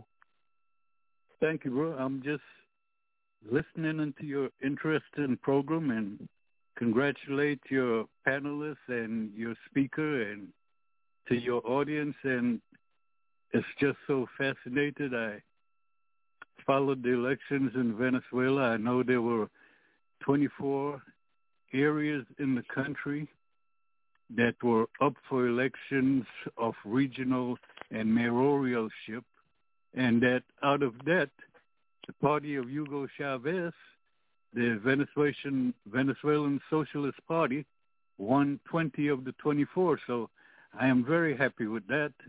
There's one area that's still contested, I think still being counted, but even if that goes to the opposition, it's minute. It means very little. So thank you for your guests, and thank you for your panelists. All right, Carlos, thank you for your contribution to today's program. We thank you. Brother Mikasa, also as a youth, as a member of SNCC, as those fighting for freedom and liberation, you understood the importance of networking and being in solidarity with other oppressed people and movements. Can you talk a little bit about your perspective of what's going on with the Palestinian today and why we should intensify our relationship and our very movements in terms of working more closely together? Talk a little bit more about the Palestinian question and its relationship to Africa and African people. Well, I've often heard, as far as my knowledge, the three worst crimes that have been committed on this earth are what they did to the native people that was on this land, North, Central, so-called North, Central, South America, Caribbeans, all these people that was living there. The genocide was committed on them. The rape of Africa and slave trade and the committing genocide inside of Africa and the destruction of so many great kingdoms and empires and knowledge of people and genocide of whole people, and the genocide of the Palestinian people right before our very eyes taking place today. We see that the United States and European nations and the Zionist movement, which is related and connected to capitalist imperialist movement, have gone to a nation and committed genocide on the people and took their land, and not only took their land, but took parts of the land of other nations that surrounding them, and they used the United States to bomb the surrounding nations and destroy them where they can have strength to fight back. They have been bombing Iraq for 20 years, look like. They have been bombing Libya, well, Libya's part too, and they're bombing Syria. They have destroyed and bringing destruction to Lebanon, and they have control ideologically and militarily and economically over other areas, countries in that area. And that so we see, and they got the Zionist propaganda machine going around the world that nobody in no area can say nothing about Zionism, expose what they're doing. If not, they come at you to punish you in different ways. So what's going on in Palestine is a threat to what they are doing and what they are planning to do to many other parts of the world. So you either speak up for Palestine now, or you will need somebody to speak up for you in Mississippi, Alabama, Georgia, United States, somewhere in the Caribbean, South America, other nations, because this machine is running like a runaway train. And this machine that's in Palestine is also operating in Africa under AFRICON. They put armies and deadly armies and ammunition and deadly weapons throughout Africa, preparing for major war. And we have to be ready for it. We have to be ready for it. And we know it's coming. And that there are some nations that's holding them off as best they can, like in Venezuela, like in Nicaragua, like in Zimbabwe, like in Cuba. Cuba's held them for over 60, 70 years. And we thank Cuba, but Cuba need all of us to support it, and we must all fight with Cuba, and we must all condemn every aspect of the government and every aspect of the system that exploit and oppress Cuba, and any news media or any other forces that speak and lie but support what the United States is doing in Cuba, Venezuela, Nicaragua, Zimbabwe, Palestine. We must speak out. But Palestine is facing genocide, and it's mass genocide, and it's disgraceful what they're doing. But if you see what they did to the native people, so-called Indians on this land, you'll see exactly what they're doing to Palestine. If you see what they did to us in Namibia, where the Germans committed genocide on the whole population, now the land is basically empty because there ain't no people there. The Germans killed most of them, and that's what they're doing in Africa and other parts of the world. So this machine, capitalist, imperialist, colonialist, or even neo-colonialist, it's dangerous. And that you got people that look like us that will kill us and bomb us and drop bombs on us because the imperialists for the imperialists, and they gladly do it. Look at Obama. Obama dropped bombs all over Africa. He killed his own people. Look what he did to Libya. He killed them. And he could never stand before the people and answer questions. He have to just get on the mic, say something, and run off the mic or have a controlled discussion, but he can never face the people. And that so we have these neo-colonialists all over the world. They let them have 1 million, 2 million, 3 million, and they hold, for them and their friends, just like politicians, but yet they continue to kill, murder, rob, hold guns on the people, and be very selfish. They're concerned about nothing but their selfishness. But Palestine is a worldwide movement, and the Zionists is a worldwide movement that's committing genocide on the people. And that they control the news media, they control all the information about Palestine, and they make sure don't nobody talk about it, or don't nobody tell what's going on. They hide it. Hide it behind these football games, hide it behind the news, hide it behind the school books in the schools. Nobody allowed to talk about it. Teachers not allowed to talk about it. Preachers not allowed to talk about what Israel, what Zionism is doing in Palestine. And that we're under 100% censorship, 100% censorship to keep the truth away from us. So Palestine is, SNCC spoke out for Palestine and Egypt when the Zionists attacked Egypt and Palestine back in 1967. SNCC spoke out for it, and they destroyed our economics and did everything they could against us, told every lie they could on us and whatever, and made a lot of Africans afraid of us, run from us. A lot of politicians were afraid to associate with SNCC because we spoke out and we stood on the truth.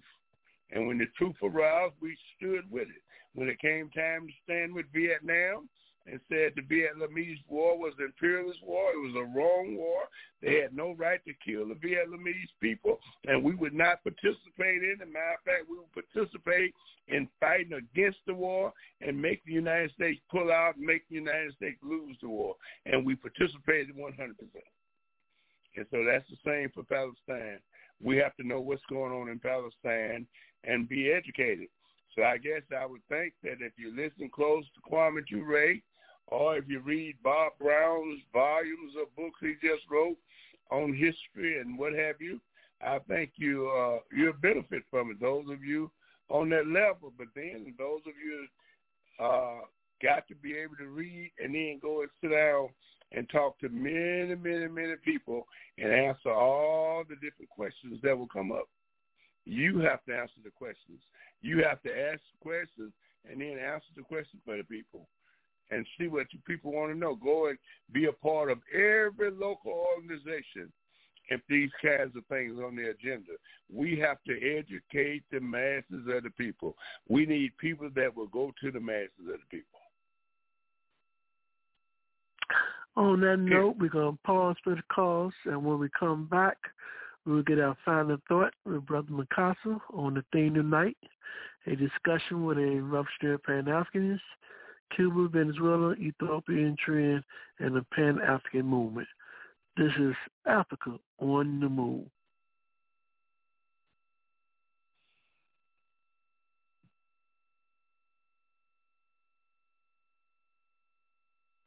If you think of the Middle East in this modern time, you can't help but say the word Palestine.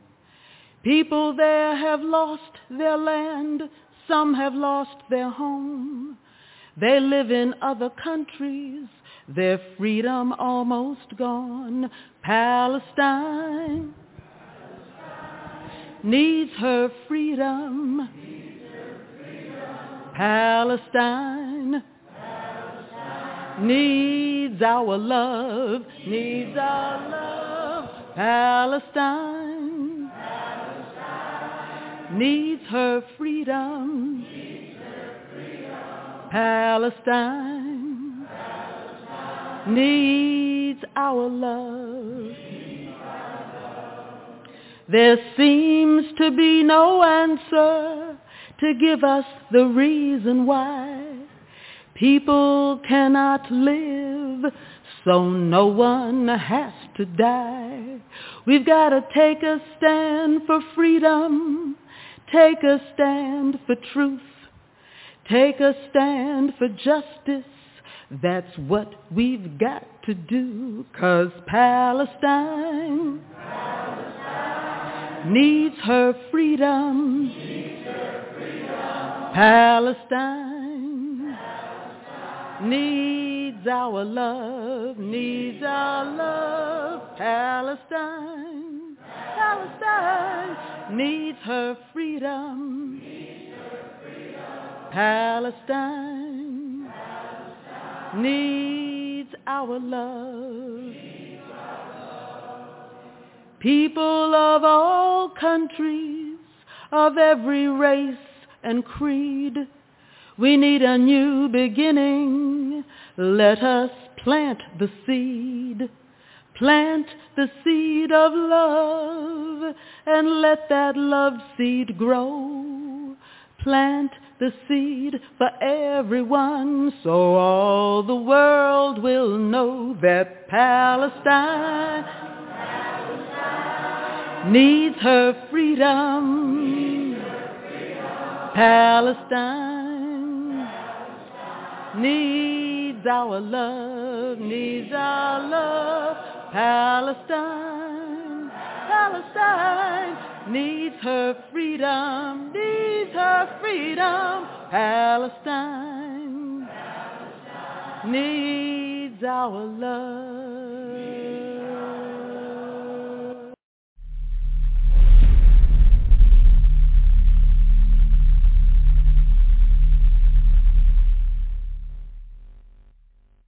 What's up? That's his real name, Low Key? Low Key is not his real name, surprisingly enough. It's an important line there. I'm all about peace and love. Yeah. Okay. They're calling him a terrorist.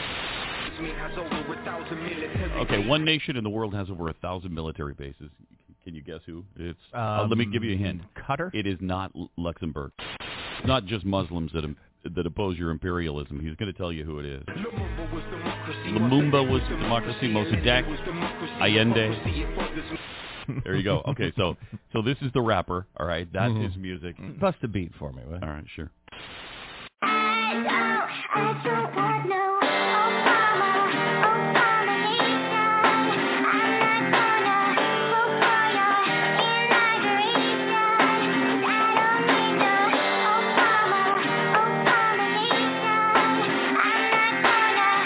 is a racist, Glenn Beck is a racist. Gaza Strip was getting bombed, Obama didn't say shit. After you divorce yourself from the right-wing propaganda campaign, it's all simple and plain. America stands to gain. Your president got an African name. Now who you gon' blame when they drop them bombs out of them planes using depleted uranium? Babies looking like two-headed aliens.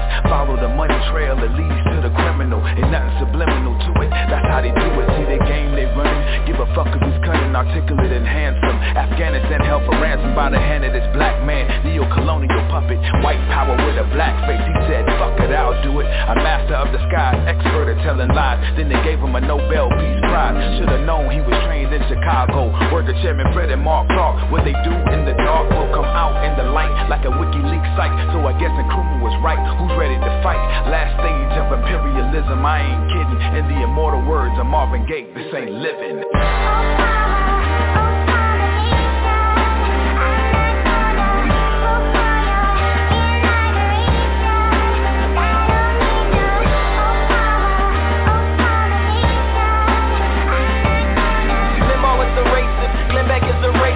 Gaza Strip was getting bombed, Obama didn't say shit. OBAMA, you ain't fooling everyone, I see the games you play. Use VIP at the BIC, and we know that's a code name for CIA. The same way your cameras are watching us, we're watching you. Think we're easy to control, you ain't got a clue. Revolution's on the way, let's see what you're gonna do. You gonna send the troops, you gonna drop the news. See, it's not where you're from, it's where you're at. He's sitting in the White House, so who cares if he's black? And why is there soldiers still out there in Iraq? Natural resources ain't yours, it's theirs, give it back. You're just another puppet, but I'm not surprised. Look at Colin Powell and Condoleezza Rice. They didn't change shit, house niggas fresh off the slave ship. You all burn in hell, even Michelle Obama Nation.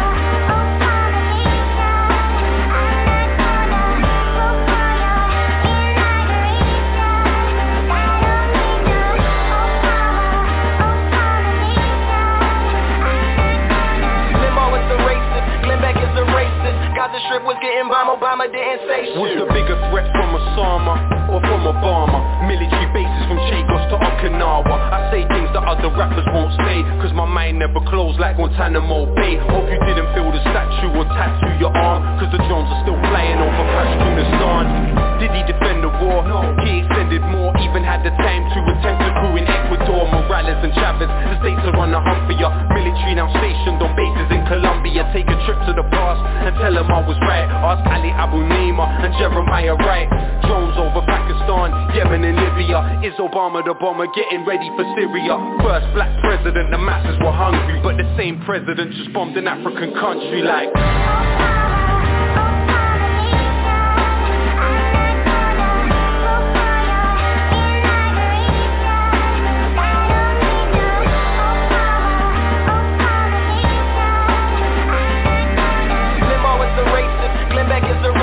Gaza Strip was getting bombed, Obama didn't say shit. The Jonas Brothers are here. They're out there somewhere. Sasha and Malia are huge fans. But boys don't get any ideas. I have 2 words for you. Predator drones. You will never see it coming.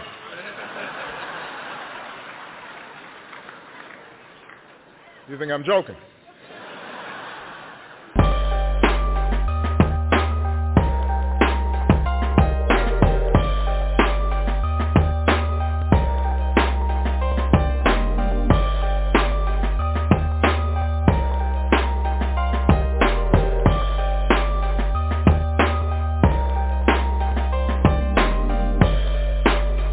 like to welcome you back to Africa on the Move. We now ask our special guest today, Brother Mikasa, to give us his final thought on the theme tonight. We having a discussion with a revolutionary Pan-Africanist from Cuba, Venezuela, Ethiopia, Eritrea, and the Pan-African movement. Brother Mikasa, give us your final take on this theme tonight, and also share with our listening audience, for those who may would like to invite you to their community, to their church, to the university, etc., how can they reach you? So the mic is now yours, Brother Mikasa. No problem. My email is williericks@comcast.net. williericks, WILLIERICKS, @comcast.net. My phone number is open, 678-777-4361. And I'm always ready. Secondly, I would like to say that Bamboche and I are investigating the Potosara and the revolution that's going on in that delta out there. And we want to take a trip out there and go check it out and see what's going on in that liberated struggle that's going on there. And we want to go and we want to support the Eritrea, Ethiopia, Somalia, and the East African Revolution, of course, Yemen, and the East African, and the revolution going on in East Africa, but it's part of the whole African revolution. And that we all must stand up and protest, speak out for Africa, and especially for Ethiopia and the war that's going on there now. The United States is putting all kind of weapons inside of Ethiopia. What they do is go and any opposition group that you have to the government in any form, they make it a hostile behavior, and they bring in bombs and guns and bag them by airplane tracks and whatever to fight against the government. So the United States is bringing armies into Ethiopia to fight Ethiopia and blow it up, just like they have done Syria and Lebanon and Iraq, Libya, and many other countries around the world. And they want to destabilize Africa and continue to colonize it and to keep it enslaved and re-enslave. And so we have to prepare to fight the United States government, whether it's Democrat or Republican. Democrats are killing us right now over in Africa under the leadership of the Democratic Party. And Biden is an international murderer, international colonialist, international imperialist, working for the same system. All of them work together, but we have to defend Africa and don't be fooled by the enemy. Fight for Africa, and Africa must unite, and we'll never be free until we have a united socialist Africa. And again, Brother Mikasa, how can they reach out to you again? williericks, WILLIERICKS, @comcast.net. And my number is 678-777-4361. 678-777-4361. I love to hear from you, and thank you, Africa. Okay, on that note, Brother Ricks, we'd like to thank you for taking your time out to come and share this valuable information to our listening audience. And like always, we'd like to thank you for what you have done in the past for our people and what you will continue to do as it relates to the liberation of African people and moving humanity forward. We thank you for your presence, for being on this program tonight. We thank you. Thank you. Me and Bamboche and the rest of us going to march forward. All right, listen, audience, this is Africa on the Move. Like we said sometime, we may not give you what you want, but we definitely try to give you what you need. You have heard directly from Brother Mikasa speaking truth to the powerless and the powerful. We will continue this discussion, what's going on now in the community. By now, I'm bringing back our political panelists and analysts for today, and we let them talk a little bit about their world and their community, what's going on in their world and their community. We start out with Brother Haki. Brother Haki, what's going on in your world and the community, Brother Haki? Well, Brother Africa, I got to tell you, when I think of this Build Back Better Act that they passed the Congress, it's very interesting because one of the things they did in terms of particular act was they actually implemented a tax cut, for the very, very wealthy. The so-called SALT, or state and local taxes, they actually capped income earnings from $10,000 to $80,000. So in order to be taxed, taxes don't kick in until you're making $80,000, and so clearly for people who are wealthy, that's constitute a real tax cut. But so it does have some benefit in terms of the poor. But the problem is that this particular act, when you think about in terms of the kind of dollars that are lost, by providing tax breaks to the wealthy. And now keep in mind, of course, when we talk about these tax cuts, keep in mind that Trump also implemented tax cuts for the very wealthy. You got to understand that it's going to result in a real dislocation of the economy. And so when we talk about the decline of the economy, we don't think we got to be very, very clear on. When we talk about the need for money to circulate through the system, that is precisely what you have to have in terms of having a viable economy. As opposed to seeking a viable economy, they create these tax laws, which in fact not only shields the wealthy, but prevent the wealthy from actually paying their fair share of taxes, which means that the overall decline of the economy actually increases. Now, I'm thinking about the fact that, when you talk about the kind of schemes that they employed in terms of getting around paying taxes, some of the kind of schemes they employed are things like the marginal tax rate. Of course, when you talk about the marginal tax rate, of course, you're talking about, those taxes minus itemized deductions. And so, therefore, given your income, you qualify for certain itemized deductions. Clearly, those individuals who are wealthy can itemize their wealth much more conveniently than those people who are poor who don't have anything to itemize. So clearly, that is a problem. Also, when we talk about in terms of this scheme in terms of tax avoidance, this question in terms of carried interest, and which is very ironic. So we talk about in this country how wealthy people get paid simply to be wealthy. One of the things that we talk about is carried interest. Now, interestingly, when we talk about carried interest, all you're saying that this is money paid to investors simply for investing. So if I invest $100 as an investor, I get back $10,000 in terms of tax refunds. So clearly, I'm being compensated simply because I'm wealthy, not because of everything I do in terms of contributing to the overall economy. So it's very, very ironic that this kind of thing exists. And also, when we talk about the kind of accounting schemes, particularly when we talk about inventories and depreciation, and we talk about these kind of things, which justify, putting more money into the pockets of the wealthy, it come at a disadvantage, to the overall economy. And one thing people got to understand, that when you talk about this kind of giveaway to wealthy people, and it means, succinctly, is that what you're saying is that not only are you starving the economy, but you ensure the economy is going, at some point, it's going to collapse.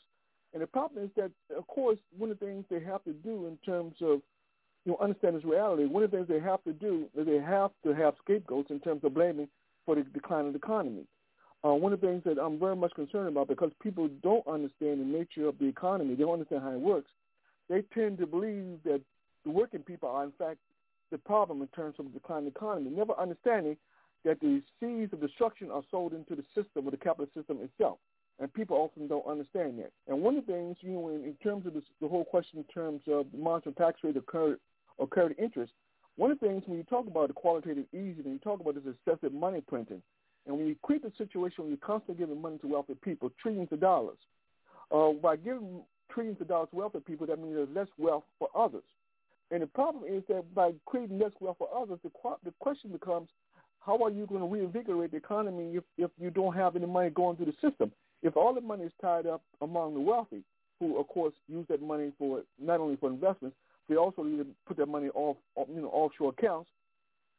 When they do that, it means that there is that money that is badly needed in terms of expanding the system, particularly expanding the money supply, simply doesn't exist, which means that the economy suffers, which means the economy eventually collapses.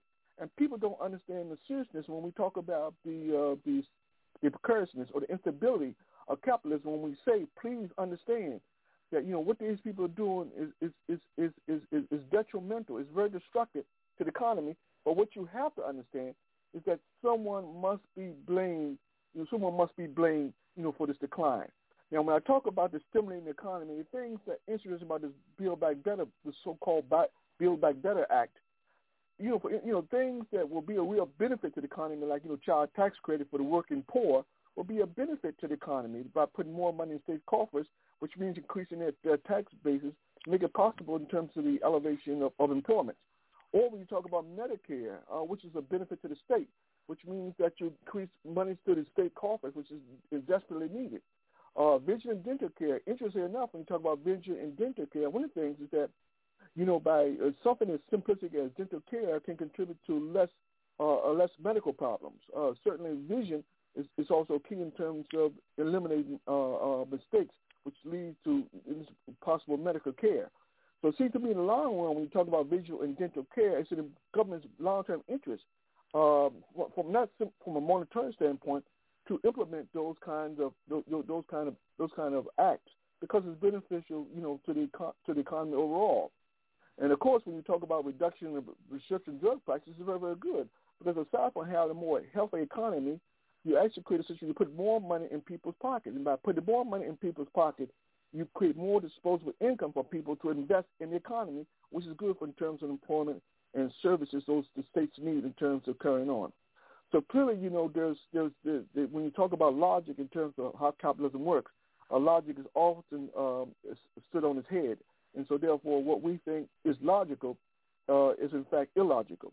And so this is the thing we understand. And we understand when we talk about the implicit threat in terms of capitalism, as it unwinds, as it deconstructs, as it falls, we better damn well understand that someone must be held accountable. Someone must be scapegoated. It seems to me as an African person in this society, we should be damn clear that when it comes to being scapegoated, nobody fits that bill more perfectly than African people. So clearly, Brother Africa, people should be, particularly in the African community, working people should be very, very concerned about the decline of its economy and the kind of self-inflicted destruction that's been imposed by the very, very wealthy. And I'll close with that. I hear you, Brother Haki. You're telling people they better heed the call. As some would say out on the streets, the white man howling is the what? The African man howl. Let's move on to Brother Anthony. Brother Anthony, what's going on in your world in the community, Brother Anthony? Okay, let's see a few things. One, at home first. It seems as if the scramble for control of Africa's resources and labor is intensifying. Judging by the number of coups d'etats that have taken place recently in various parts of Africa, in particular Sudan and Ethiopia, Eritrea, Somalia, and Mali. And I think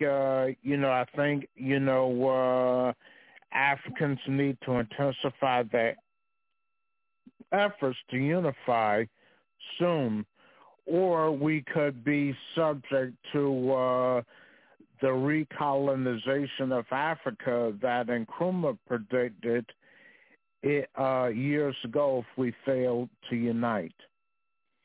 Also, let's see. In the U.S., to follow up on the point that Mukasa made regarding the Democratic Party being the party of the slaveocracy, which a lot of us don't understand.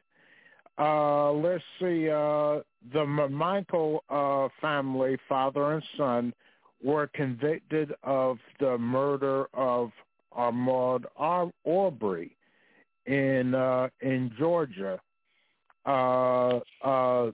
since our program last week, And I think as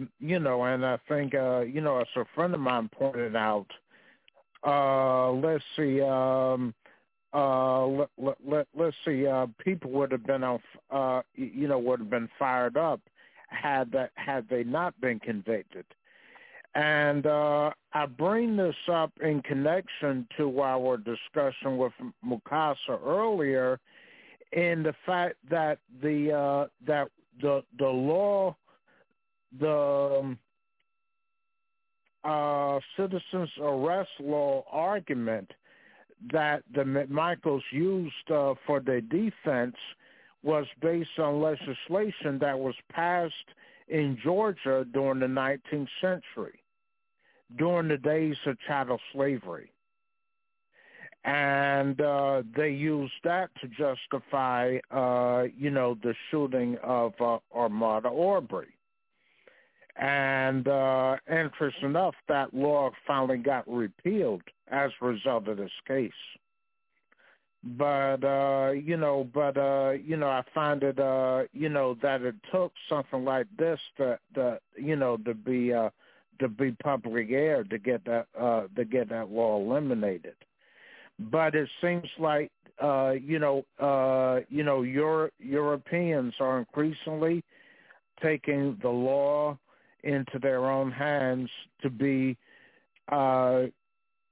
judge, jury, and jury when it comes to killing Africans. So we have to be aware, and we have to intensify our level of political organization and the education of our people. Thank you, Brother Anthony. Going from Brother Anthony, we bring in, let's see, we got Brother Moses. Brother Moses, what's going on in your world in the community? Brother Moses. Yeah, I think Brother Anthony hit the nail on the head. These three white supremacists were convicted, and I think that was a good thing. That shows that the imperialist forces have not totally saturated the minds and hearts of everybody, and that there is still a glimmer of hope that meanwhile, I agree with everything the brother said tonight. Ideally, in a perfect world where there's the left and the right, but my problem is with fascism and the threat of fascism and what we need to do to counter that threat. And so that's where my problem lies. But we definitely need to unite in an independent party, independent of the Democrats and Republicans, in order to get rid of this oppressive system. There's no question about that. Whether we can do more than one thing at a given moment in time becomes the issue in terms of uniting and organizing. And I'm really thinking heavily about what has been said tonight, and I want to assess the situation again and see if my position is holding water or not. But anyway, I appreciate having the brother on and his insights. It's definitely a revolutionary position. Thank you. Thank you, Brother Moses. Hopefully we can have resolved the issue with Sister Eleanor. We can come to Eleanor, see if her mic is working. Sister Eleanor, the mic is yours. What's going on in your world in the community? Well, I'd like to thank our guests, first of all. It's good to hear a solid historical analysis on the situation, and I wish when the brother was talking about SNCC that he would have given the full name.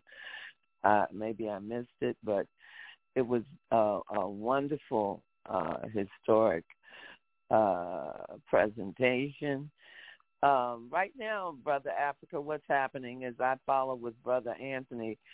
It took 121 years to repeal this whole citizens arrest law, where under Jim Crow and these old oppressive laws where black people or people could be arrested by anyone for anything and alleged to have, even to allege to have owed someone a debt, and their labor could be sold to another person to pay off that debt to the debtee.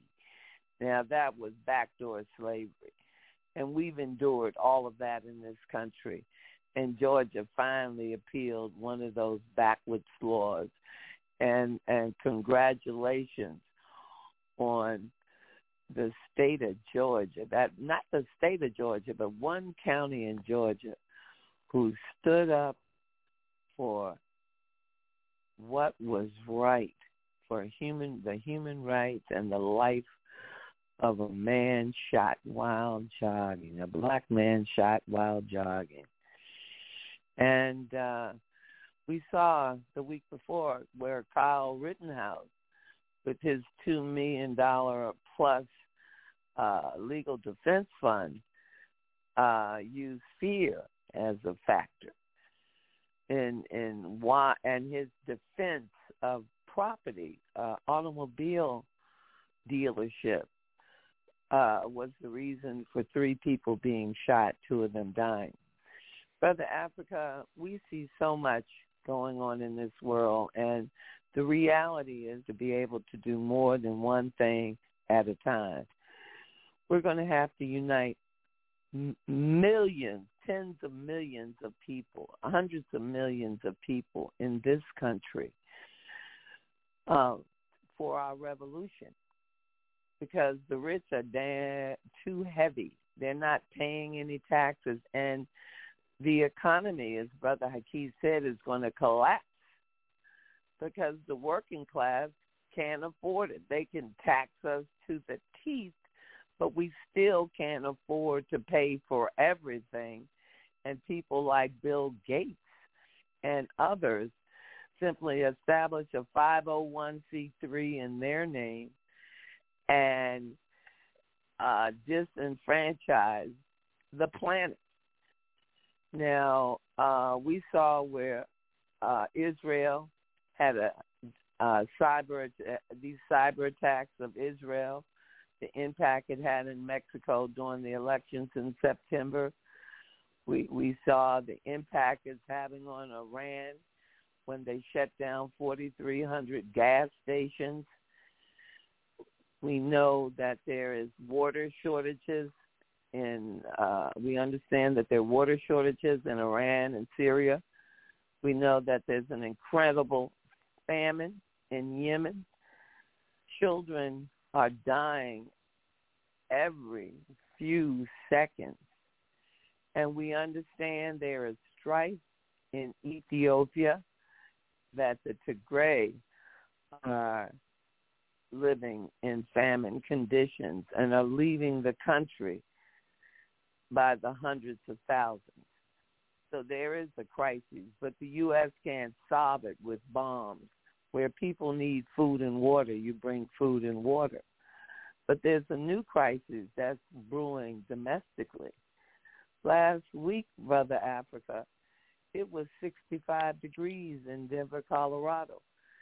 And the people in 4 states depend on the water from the snow in the Rockies, their water source. And if there's no winter, if it's 65 degrees, there's no snow. If it's 65 degrees on Thanksgiving week.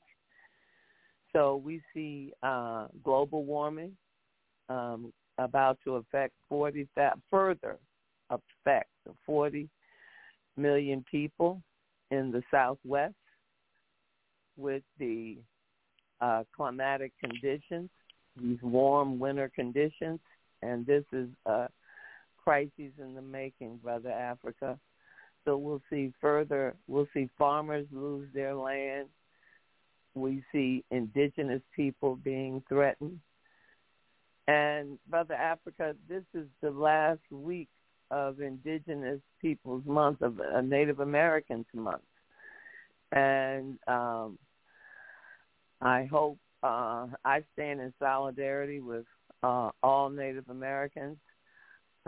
We haven't heard what's going on with that pipeline coming through South Dakota, but we do know this. We've seen the dogs attacking demonstrators. We've seen armed guards and people bulldozing right in front of the demonstrators, and now there's been a blackout. So what we need more than anything, Brother Africa, is get the super rich off of the neck of journalism so that people can begin to do and relearn the art of journalism, investigative journalism, and to back up off of the Reagan situation where he decided that there didn't have to be truth in journalism, that you could take an opinion. But after this is the 40th year of the Reagan Revolution, privatization. It's left us starving and suffering in every area of our economy. And we've seen the rich finding new ways, but now we have the government cutting taxes. Well, Elizabeth Biden, the woman that ran against Biden, she talks about a tax on the rich. Well, we better do something in this country because the 27 countries in the EU are going to set a tax on the rich. Everybody's paying 25%. You can't put it in a 501c3. You can't do that. But keep in mind, this free economy here makes everybody who incorporates a person. And so the capitalists from abroad, from Europe, will be setting up shop here and have already begun to with these enterprise zones. The brother was talking about building housing. Well, right now, there are people in the nation's capital paying their rent to people abroad, and they don't even know it. So, Brother Africa, I just want to thank you for another wonderful show. I want to thank all of the analysts. I'm sorry that I was trying to respond to you and I couldn't get through, but it was a wonderful walk through history. And the Palestinians have been so marginalized and polarized until people, we have to fight the social injustice and the misinformation to keep their struggle alive, to keep the struggle of Black Lives Matter. And Kwame Nkrumah would say that there was a step forward in 2020 when whites came out to support blacks, because the only way we're going to have revolution in this country and form coalitions, quote unquote, is that whites begin to educate the racist whites and the backwards people in their own communities. They're not going to hear it from me, Brother Africa, or from you. But I'm just an ordinary person. But they're not going to listen to a black scholar either, or like your analyst. However, we saw change, and we have to believe that we can step forward. And the vote may be a small thing, Brother Africa, but it's a mighty thing. Because whether or not, because as the brother said, if we fail to remember our history, we will repeat it. And black folks couldn't vote so long ago in this country. And for some reason, I understand the Voters' Rights Act had to have some kind of, it would come up every 25 years before Congress. Now, I need to do more investigation to find out how that works, but voting is an important thing. And more than half the states in this republic have passed laws to limit, restrict, and to make it impossible for millions of Americans to vote in the 2024 elections. So we better stay woke, as someone might say. And thank you so much for this evening's show, and thank you for allowing my participation. And have a wonderful week, and let's stay in unity with our Native American brothers and sisters. Thank you. Thank you, Sister Eleanor. This is Africa on the Move. What we're going to do is take a pause for the calls. When we come back, we're going to give everyone a chance to make their final comment. Before we go on station break, I would like to just remind everyone who would like to be a participant of what's going on in our world community. You can email us at africaonthemove2@gmail.com. We welcome all comments, criticisms, even new ideas by communicating to us at africaonthemove2@gmail.com. So we're going to a quick break, and then we'll be closing out the program with everyone else's final thoughts. This is Africa on the Move. And one reason why we have this particular program is because we are not yet free.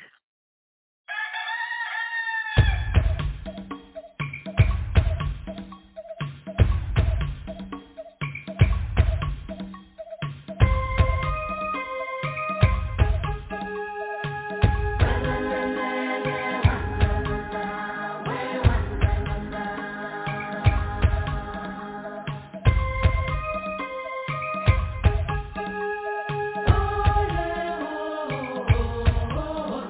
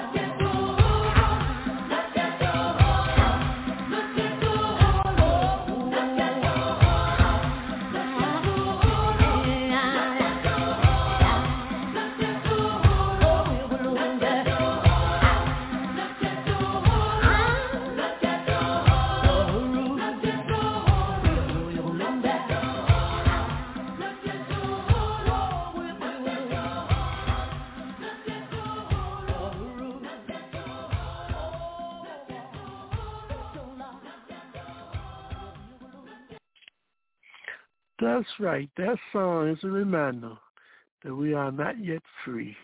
Welcome back to Africa on the Move. This is the 28th day of November, 2021. Our theme tonight was a discussion with a revolutionary Pan-Africanist, Cuba, Venezuela, Ethiopia, Eritrea, and the Pan-African movement. We'd like to thank Brother McCarthy for his contribution to today's program, as well as an update for the Million Woman Movement March, our sister Ember Chi. And like always, we'd like to thank you, the listening audience, for allowing us to come in your homes this evening where we can speak truth to the powerless and the powerful.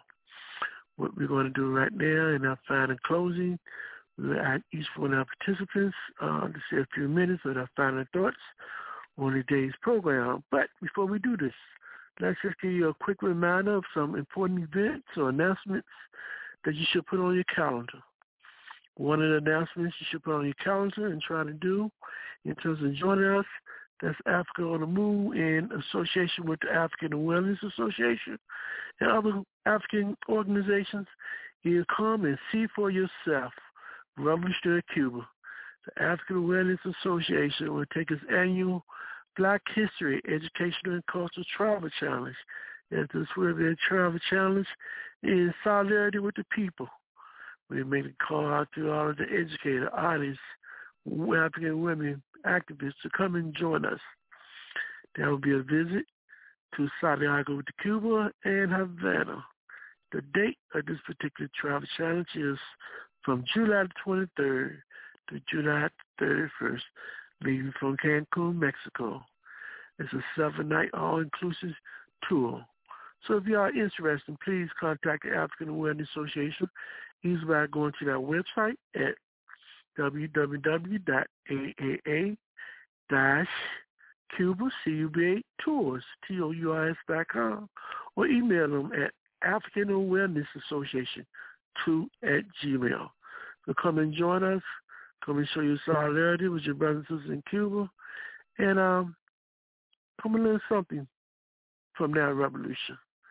So on that note, put that down on your agenda.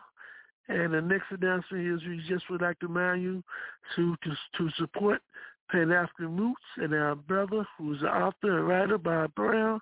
They just released a 2-volume book titled We Demand the Full Disclosure and Digitization of All Slavery-Era Records. You can find out more information on how you can get this book by going to the website www.a-aprp.gc.org. That's the All African People Revolutionary Party GC website. Check out, purchase your book, and make sure you increase your knowledge on the history and struggle of the world and your people. So right now, we're going to go to the final thoughts for the night. Those who are still with us, We'll give you a chance to make some final comments. We're going to go to this caller 4298 to see if there are any final thoughts that he would like to make for today's program. Caller, your last four numbers is 4298. 4298, Brother Moses.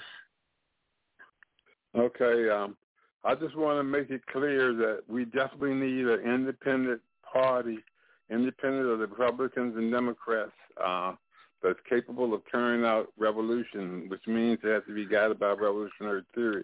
The correctness or incorrectness of the ideological and political line will be decisive. And my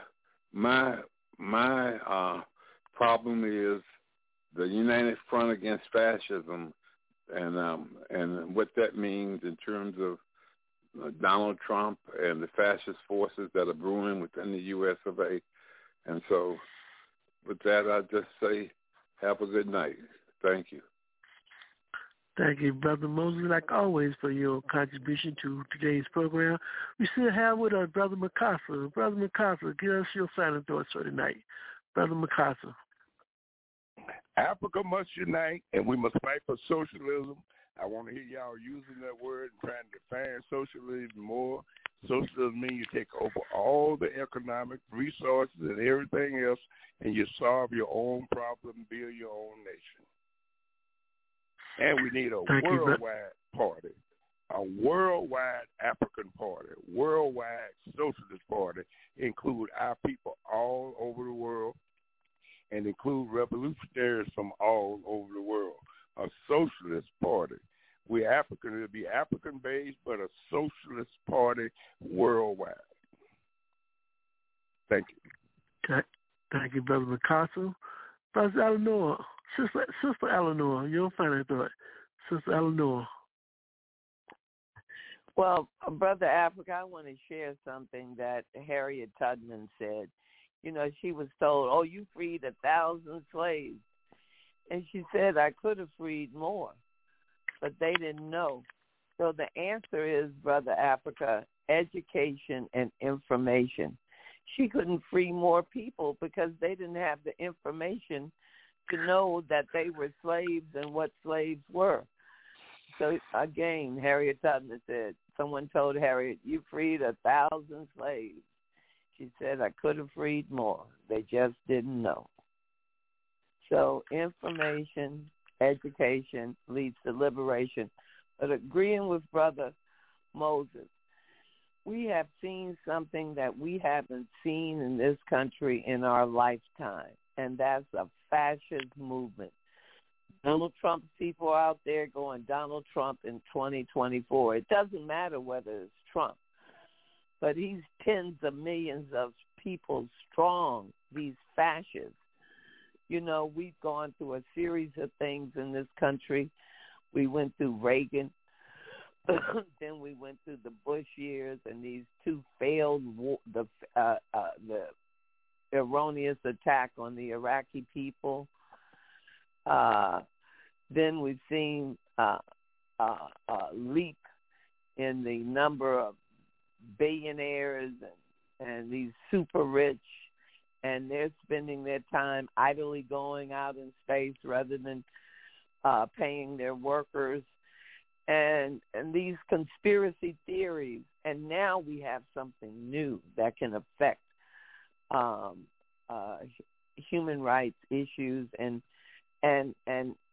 human services. When somebody can use their computer in another country to shut down all your gas pumps, when someone can take over your utility plant and slow down the output of electricity or cut your phones off. So, Brother Africa, there are new factors that we face today that we did not face even a decade ago, let alone 2 decades ago. So we do need a separate party, but we also have to stand up against fascism. Capitalism is a beast, but fascism is a killer. Don't forget, we've seen it before. We saw it with Hitler. We saw it with Mussolini. We saw it with Franco. And we've seen it before our very eyes with Donald Trump in the United States, Bolsonaro in Brazil. We see, as the brother said, this neo-colonialist in Nigeria. We see what's happening in Yemen. We've seen what's happening to the Palestinian people every day for more than a half a century. So there's a new day, and that is a day that we must, all justice-loving people, all environmentalists, all human rights activists, all socialists, we need to find a common cause, and that common cause is one thing: fighting fascism. So with that, Brother Africa, I'd like to thank the sister and the brother, your guests, once again. It was wonderful, just wonderful, their contributions to your show, and thank you so much. And remember what Harriet said: if they had only known, I could have done more. So with that in mind, education is liberation. Thank you, Brother Africa. Good night. And thank you, fellow panelists and guests and listeners. Good night, Sister Eleanor, and thank you. Brother Haki, your final thoughts for tonight? Well, Brother Africa, you know, one of the things when we talk about the destructive nature of capitalism, we can't exclude the fact that when we talk about destructiveness, we got to talk about how it affects the human being, the human psychic. One of the things, there's an article recently published, talked about drug overdoses in the U.S. Specifically, it talked about synthetic opiates in terms of the overdoses that are taking place in this country. It talked about, you know, fentanyl, methadone, and tramadol as being the leading causes of deaths in the United States. Now, the report going to say that over 100,000 people died from a year ago.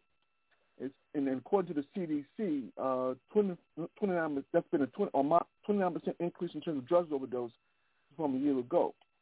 Interestingly enough, it also talks about the fact, this report, it says that 64 of the deaths are attributed to synthetic opioids. Now, what is interesting about that, now in the states that is most impacted by this opioid epidemic is Delaware, New Hampshire, New Jersey, and South Dakota. Now, this is important because when we talk about these synthetic opiate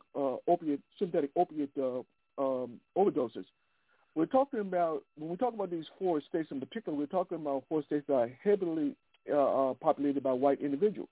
In particular, we talk about populated by a great number of poor white people. And so when we talk about this abundance, this exuberant amount of poor white people in these four particular states who are consumed with drug addiction, one thing you got to understand that given the nature of capitalism, one of the things that the capitalists seek to do is to capitalize on any situation that they can use as benefits. Certainly, one of the things capitalism wants to do is to want to make damn sure they have some foot soldiers to defend the capitalist class. And so when we talk about militias and we talk about these Nazi groups, we talk about people like these groups represent the front line in terms of protecting the capitalist class. Of course, you have the police who do a very good job in terms of protecting capitalist interests. But more importantly, because the police are outnumbered by the masses of people, you need a much larger group of foot soldiers to carry out the capitalist interests in terms of protecting the capitalists. And so when we talk about this drug addictions that are sweeping, the nation, we talk about this over 100,000 people from last year. When we talk about this number of people, we got to understand that the psychological impacts are very, very clear. And one of the things that we got to understand is that when we talk about this addiction in terms of opiate addiction psychologically, one thing we got to understand that the need in terms of to enhance is one's self-image. And so when we talk about the kind of trials and tribulations in terms of growing up in society, which essentially says that you're nobody unless you got money, does adequately impact your self-esteem. And so this question in terms of how you elevate your self-esteem becomes a very important question. In that context, the question in terms of using propaganda in terms of enhancing one's self-esteem is something that the state could use in terms of motivating these people or conditioning these people to become foot soldiers for the capitalist class. Also, with respect to depression, one of the things that's also interesting is that, when we talk about depression, the desire for people to latch on to that which makes them feel better is very, very apparent. And so, therefore, if you can create a situation where you have groups and groups of people who are, say, advocating on behalf of the state, to be part of that group is to give you some type of dinner to make you feel better in terms of your condition. And so what it really does is mask the kind of depression that you feel, but nonetheless is effective in terms as a tool.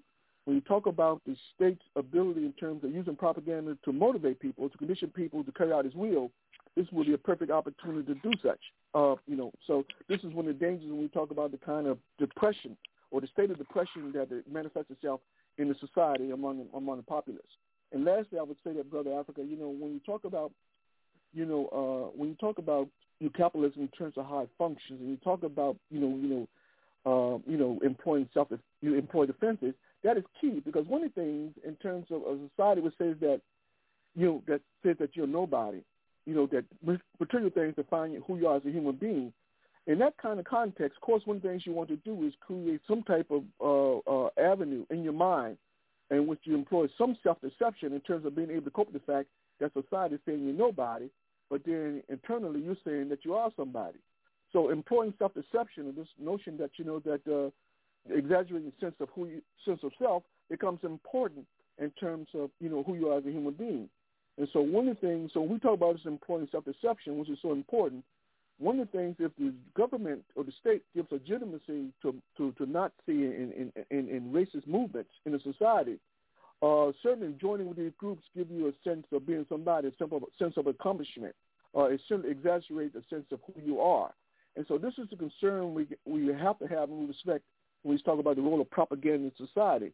And so when we talk about historically, there's this ability of the governments to manipulate people to get them to carry out their agenda.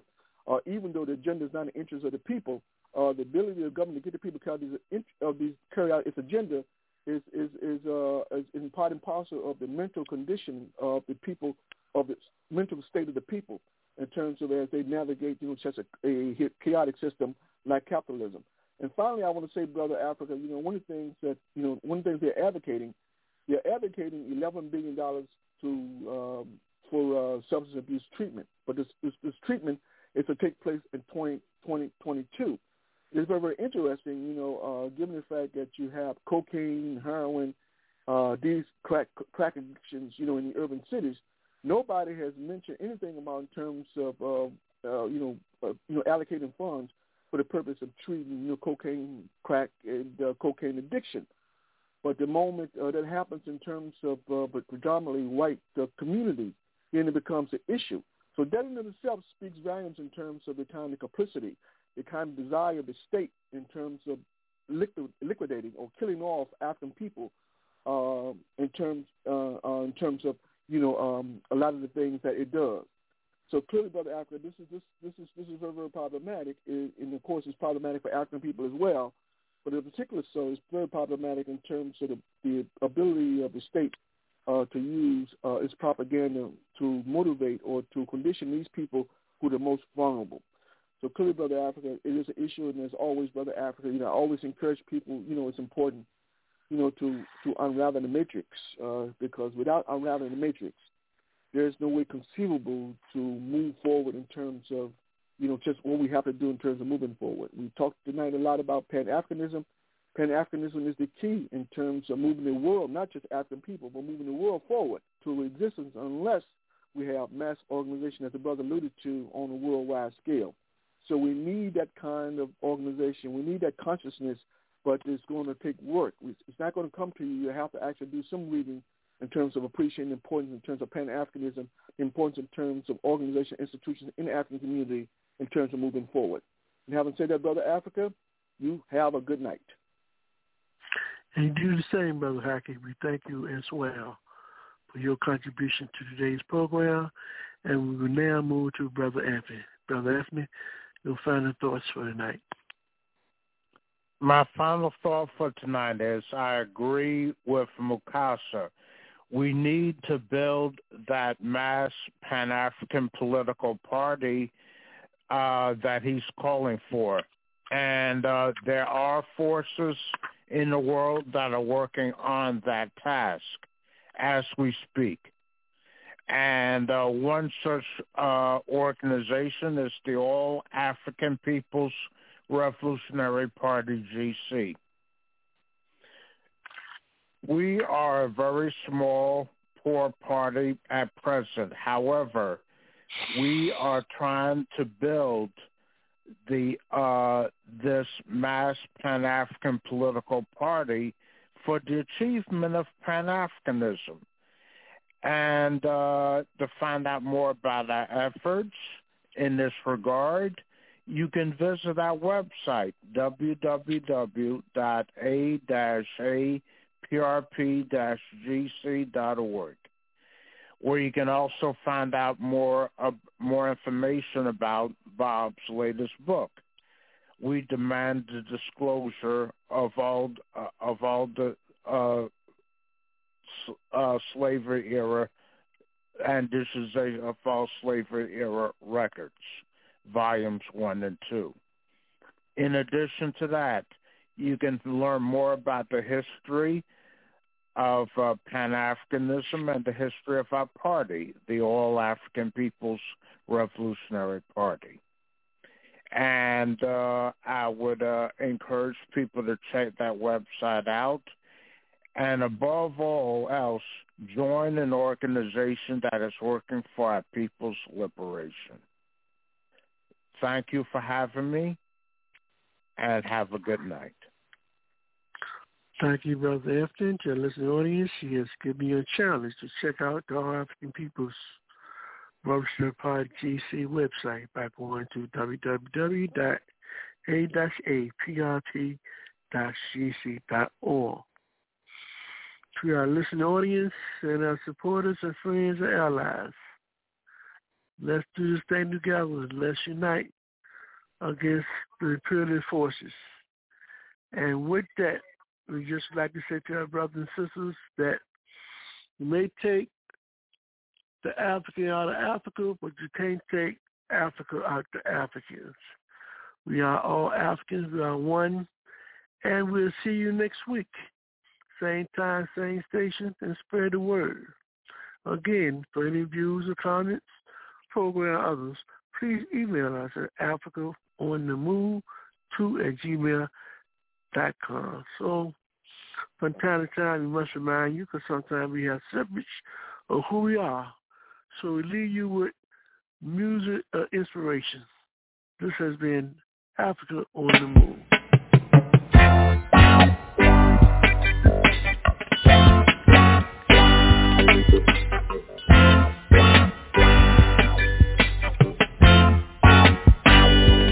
Don't you where you come from?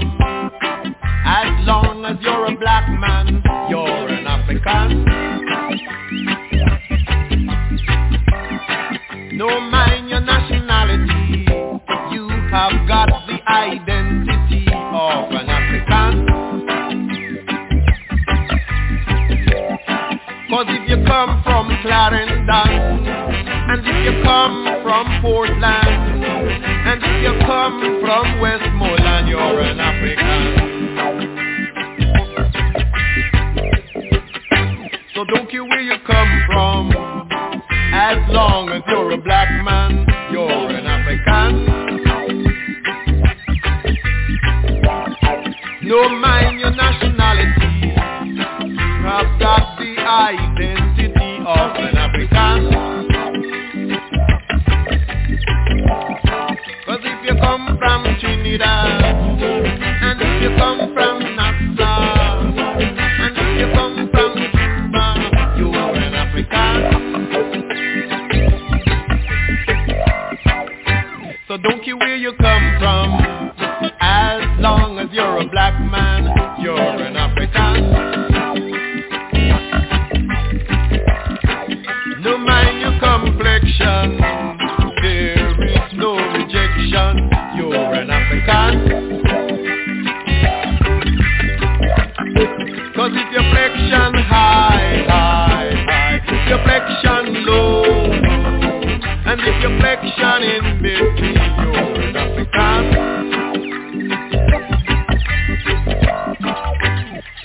where you come from.